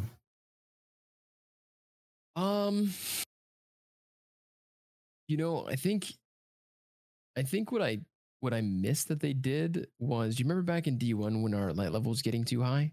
Oh, and then yeah. they reset it down. They said, "Hey guys, like we're bringing it back down to 100, and then the light cap is 300." Like yeah. I kind of wish, and I don't know why we keep getting so high up, but I don't know why we haven't reset it back down to 100. And that's like the baseline, and then the light levels back to 300. So then we can grind back up to 300, or we start at 150 or 120, and it's 250 or something. And we kind of keep going all the way up to like 600 or 700, and then we reset it again, if that makes sense. I think they just kind of forgot, maybe. It just feels so weird being like, yeah, I'm 1783, I'm 1784, I'm 1776. Like, bring it down. It's a mouthful, you know? Yeah. Small thing, but you know what I mean? Mm-hmm. So I think this is in relations to how many commendations you have to acquire in order to get your commendation rank, your guardian rank leveled up. But I definitely agree that corresponding to your light level, it's almost this artificial number that Bungie is raising your cap the next year to. So it just seems very, I don't want to say pointless, but it definitely feels like the same grind that we had the year before, where okay, we leveled up to this score, but now it's like everybody's going up to that score the next year. So it's like, what's the point? Yeah, I can kind of see where you're going. I mean, again, I think it just goes back to them having to basically reset our light level and give us something to kind of grind for. Especially with light level. Light level is such an interesting thing. It's only important for obviously going into PV activities, like if you're hopping to the Cosmodrome, or you're doing what's it called, the solo lost sectors, or if you're doing grandmasters or raids. And then after that, light level isn't really like a thing. You know what I mean? Strikes and PvP activities. I think even in Iron Banner they took away light level requirements, right? Did they? Yeah. You don't need to be like, it's not like if you're super low light level, like if you're like level 2, right? It's not possible, but let's just say you're doing the same damage as everybody else. So people have been using a lot of sunset gear, revokers coming back, right? Like, so oh, wow. I would love to see them either take away the power level grind, or do something where it's very specific on, hey, if you're 1780 and you only have to be like 1200 to do this activity, you're a golden god running around, just, you know what I mean? Just like destroying everything, or maybe it scales or whatever it might be. Yeah, no, absolutely. I think that they definitely still need to fix the power level system. And it's something that hopefully by the final shape, they really flush out more. I think that the current system, it feels very artificial, and players who have been playing Destiny 2 since launch, I feel like it's becoming a repetitive ritual that just is becoming less fun. Yeah, I mean, hey man, like I haven't even done the raid. I did the legendary campaign on 2 characters, and then I was just like, man, this is it. You know what I mean? I don't feel the same kind of need to grind, especially with crafted weapons. You know, it's it used to be do this activity, hopefully you get the role you want, and then you're good. And it kind of got to the point where it's like, do this activity, get some red borders once a week. Don't do the activity until the next Tuesday. Get your first red border, and then go craft your god roll, right? And then go to Shirochi, and then just sit there for 2 hours, get it leveled up, and then get your god roll. You know what I mean? So it's interesting for sure. So a couple more things that Bungie talked about this week. We have a new exotic quest called Node Override Avalon, and you can visit the Gulch in the European Dead Zone in order to find clues to uncover the secrets and find the new mission. A quick tip for you: follow the fancy white cube hanging around in the ADZ. Upon completion of this quest with your fire team, you'll be awarded a cool new exotic glaive called Excalibur. And that was a pretty fun mission. I personally really enjoyed the challenge and the difficulty of it. And I think that the overall map design was really cool for that mission. So do check that out. Did you all get a chance to do your Vexcalibur quest mission? No, not me. Did you? I joined at the end of it. Oh, you did right at the end. That's right. Okay. So I didn't get a chance to see the rest of the mission. So eventually I'll have to go back in there and do it fully.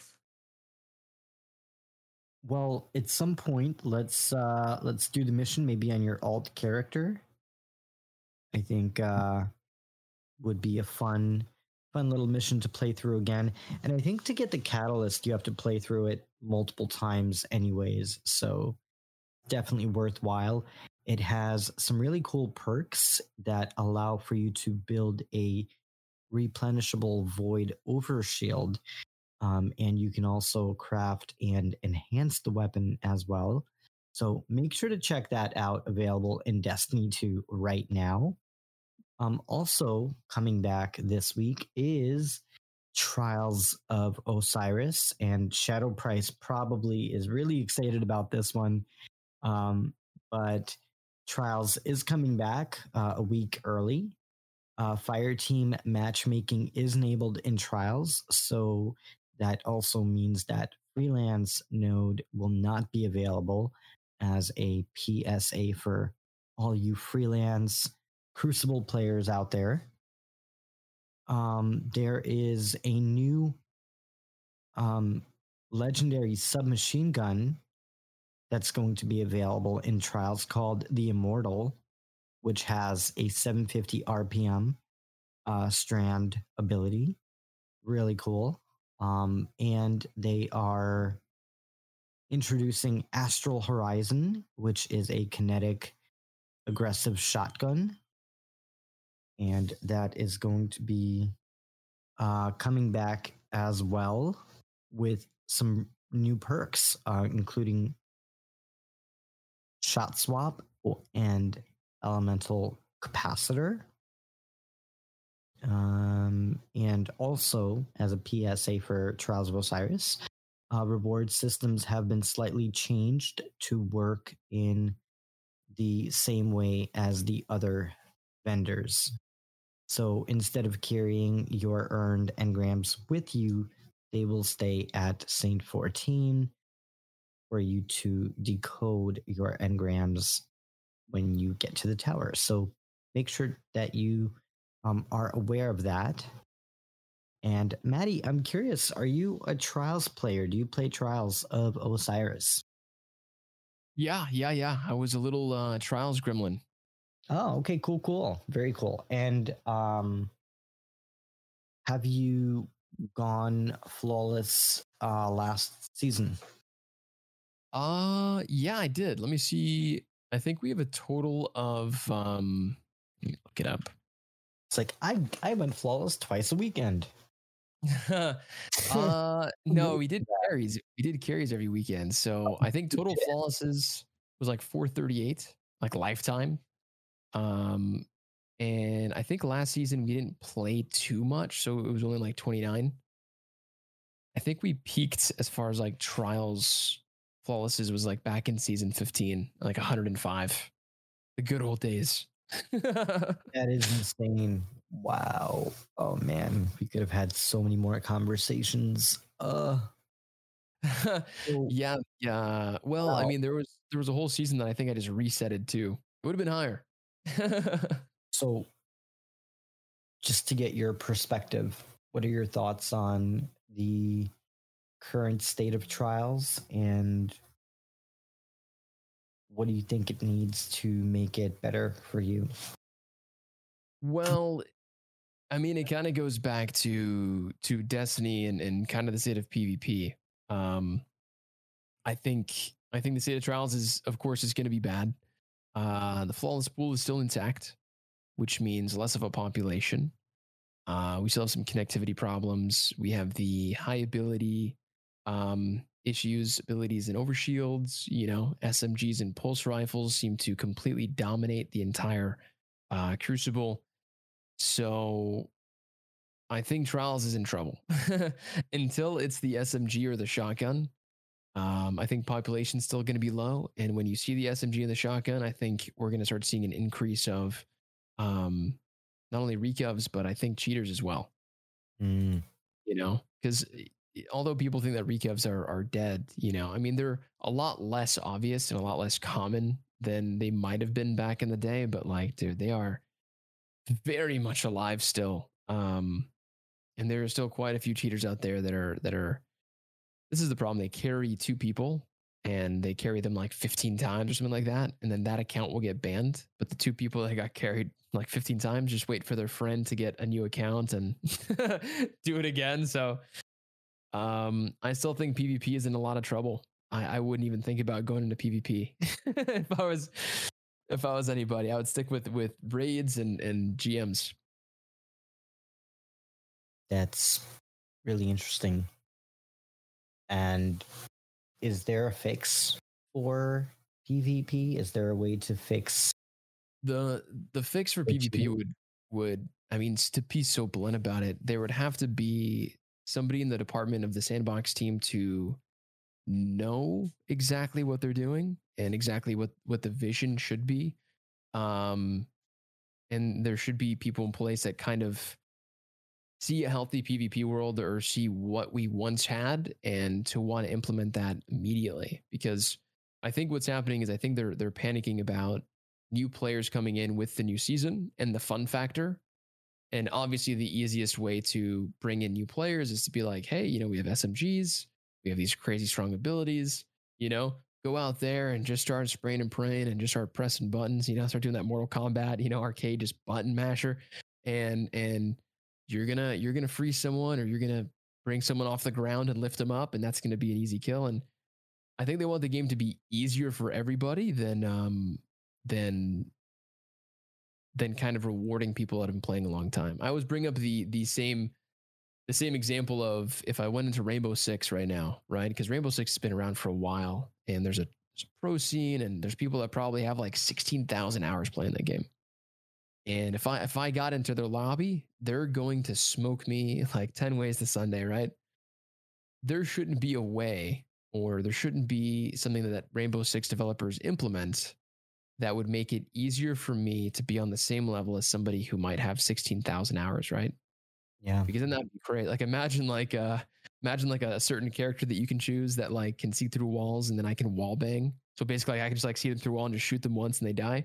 That guy who's probably in a great spot, who has a great angle, who knows all the angles and all the positioning, he's now gonna get, you know, completely outed. It was kind of the same thing that happened with stasis. You know, it's you're bringing in people that are new, they're throwing down a nade which freezes everybody, they're shadow diving, and you're getting an entire team wipe to someone who might have 100 hours in the game to maybe, you know, let's say it's like Frostbolt, Pure, and ZK Mushroom, right? Three absolute monsters in the PvP world. And it's just kind of evening a playground. It's kind of, you know, to put it simply, removing a skill gap. So until they do that, until they can bring that back and actually go, hey, like this is it. Movement's back, hand cannons are back, pulse rifles are nerfed, right? Take away the low risk, high reward weapons and start bringing back the high risk, high reward weapons. And I think we're going to start seeing something healthier again. I guess I could have just said that to make it a little simpler. And when do you think Bungie would realistically be able to make these changes come to light? It's never going to happen. It's never going to. Well, think about it, right? Like their main concern, I think, when it comes to Destiny, if they had all their focus on Destiny, it's going to be on the PvE side. It's going to be on the raids. The raids are probably the most important thing for them to make sure that everything goes smoothly. It's dungeons. It's probably abilities, right? And then eventually it's weapons sometimes, right? And then it's PvP stuff, right? So like I've always said that Bungie does these fake nerfs and fake buffs. They will nerf and buff things if they want to, but if there's a public outcry, they'll quote unquote nerf something or buff something. But it won't really be nerfed or buffed. So for example, like in-air accuracy got nerfed one time, and they nerfed it so hard they didn't actually know how to like revert that nerf. I think they said like, yeah, we actually don't know how to we messed up somewhere. You can't build into it. Give us some time to fix this. I think they nerfed linears like 4 times, like Arbalist and Lorenz, and they're still like just as strong, right? They've nerfed Last Word a few times. It's still just as strong. They've nerfed Fusions quite a few times. It's just as strong. It's not really until they think they really need to nerf it, will it get nerfed? Or they need to buff something where it gets buffed. You know, they nerfed Stasis, the Shatter Dive, and then they rebuffed it, and then they re-nerfed it, and they rebuffed it. You know, so I always said there's two twin brothers working at Bungie, and one's making the changes we need, and the other one's reverting it. So I just don't. I don't think this late into the game are we going to get a full overhaul and a full change that's going to bring back a positive, if that makes sense. Yeah, no, that's all really interesting points there. And now, Shadow Price, I know you're a pretty big fan of Trials. Do you have any thoughts on where you think the Trials experience should go? And has it met your expectations thus far? I would say that it's average right now. I would say Matty hit it on the head with the way it is, you know, all the ability spams, the submachine gun meta, you know, it's just easy to kind of get kills like that. You're going to have your cheaters because just anytime you involve high-end rewards in a game, that's just what happens, unfortunately. Hopefully it's not as prevalent. Hopefully it's cut down some more. I'm going to play because I don't know. I'm just a masochist or something, and I just like enjoy it. You like the pain. But well, plus I want to get the Exile gear because I didn't get a chance to get it when I came back through because I just wasn't that good or didn't have the time to play, whatever. But I mean, I just enjoy playing. I enjoy playing. I enjoy the level of competition. Okay. That's all. You know, I'm just looking forward to playing it because I do enjoy the PvP, even though sometimes it can be broken. Like absolutely, it can be broken. The meta just like shifts to different things that people will all use to gain an advantage. And that's just the way it is. And that's how it's pretty much always going to be. But I'm okay with it. You've accepted it. Yeah. Guardians, you don't have to wait much longer to play Iron Banner or Trials.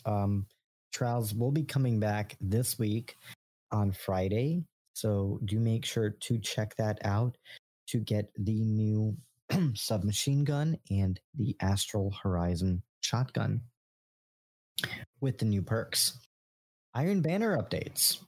Iron Banner will be coming back on Tuesday with increased Iron Banner reputation gains for winning matches, starting with the final week of season 19. So this actually has been around for a little bit now.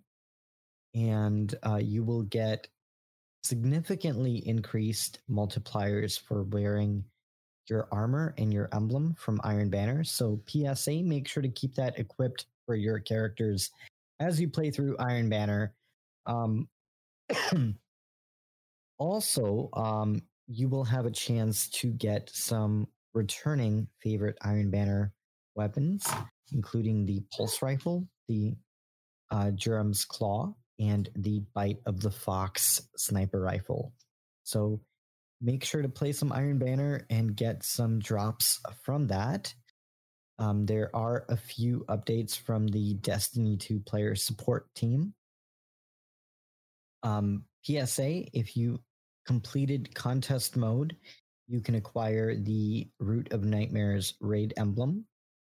There are some PSA and notes that Bungie wants to make players aware of. You must have successfully completed all encounters of the raid during contest mode and claimed the I'm going to butcher this name, Horticulturist Triumph, to earn a good night's sleep emblem that is exclusive to the contest mode participants. Even if players defeat Nezarec, part of the challenge was also to complete the encounter and the wipe mechanic. So if you died at any point before the final completion, you will not get the emblem. They're also making a note of other factors, including poor conditions with your internet, joining the raids that are in progress, and such things will make you ineligible to get the emblem. There were some other updates for Twitch drops. If you completed your reward claim for Twitch Prime rewards, you should be able to get your rewards in the collections tab under Flare and emblems in general. There's a time zone update. Destiny 2 daily and weekly reset has been updated in the USA to 10 a.m. Pacific time and 1 p.m. Eastern time. So do make sure that you are aware of the updated times for that. There are also a slew of problems that Bungie is investigating. You can read more about it by visiting bungie.net. There is a whole list of things that they are working on fixing with the game. And that's pretty much the update, Guardians. I'm curious, what are your thoughts on this week's Bungie weekly update? Shadow Price, do you want to kick things off? What did you think of this week's Bungie weekly update? Are we giving spicy tuna rolls right here? Is this the spicy tuna roll? Yeah, let's do that. Oh, okay. I'd say a 3. Nothing too extravagant for me. PSAs more than anything. I still got to check out the video that they posted on there, so that's kind of cool. But I would say that it's just an average update. You know, nothing too spicy. 3 out of 5 spicy tuna rolls. Yeah, And by the way, Matty, just so you know, we have a tradition here on the show. We rate the Bungie weekly update in the form of spicy tuna rolls between 1 and 5. 1 being stay away, you're going to get sick. 5 being bomb spicy tuna. Between 1 and 5, what would you rate this week's Bungie weekly update and why? I didn't really read the weekly update. I think all I saw about it was that they're not taking away the flaws pool, and that they're not adding skill-based matchmaking, and that they have a new matchmaking system where it's fire team-based matchmaking, which I thought was really, really interesting. But it just felt like a solo queue with more steps. Because if you go in solo, you're going to match other solo players. You might as well keep freelance. You know what I mean? Yeah. No, I'll give it a solid 2.5. 2.5. Oh, rough crowd tonight. 2.5.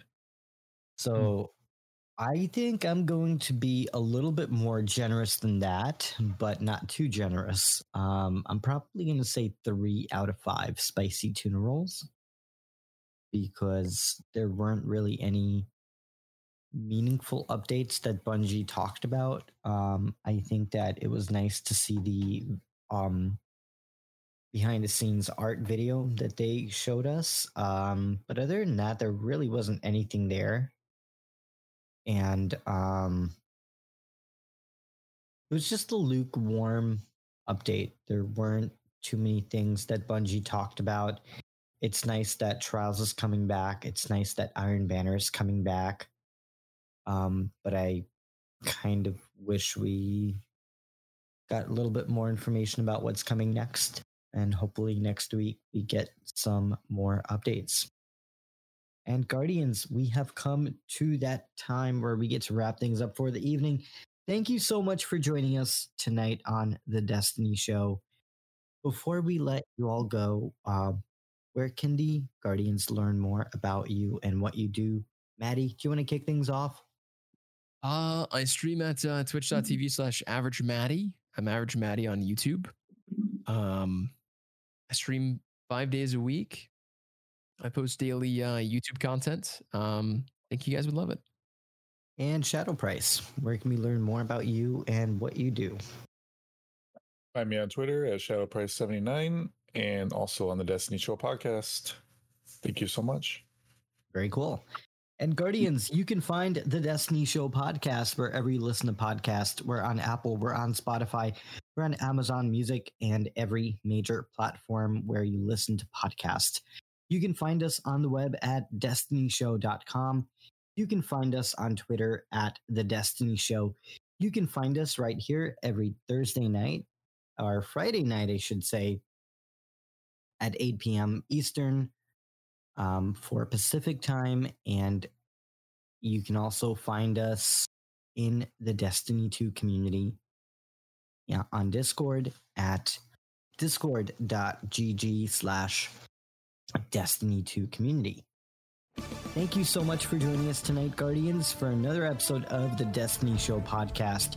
We're going to go to get our farming done so we can get our artificed armor, and we hope you have an awesome evening, and we will see you Starside. Good night, everyone.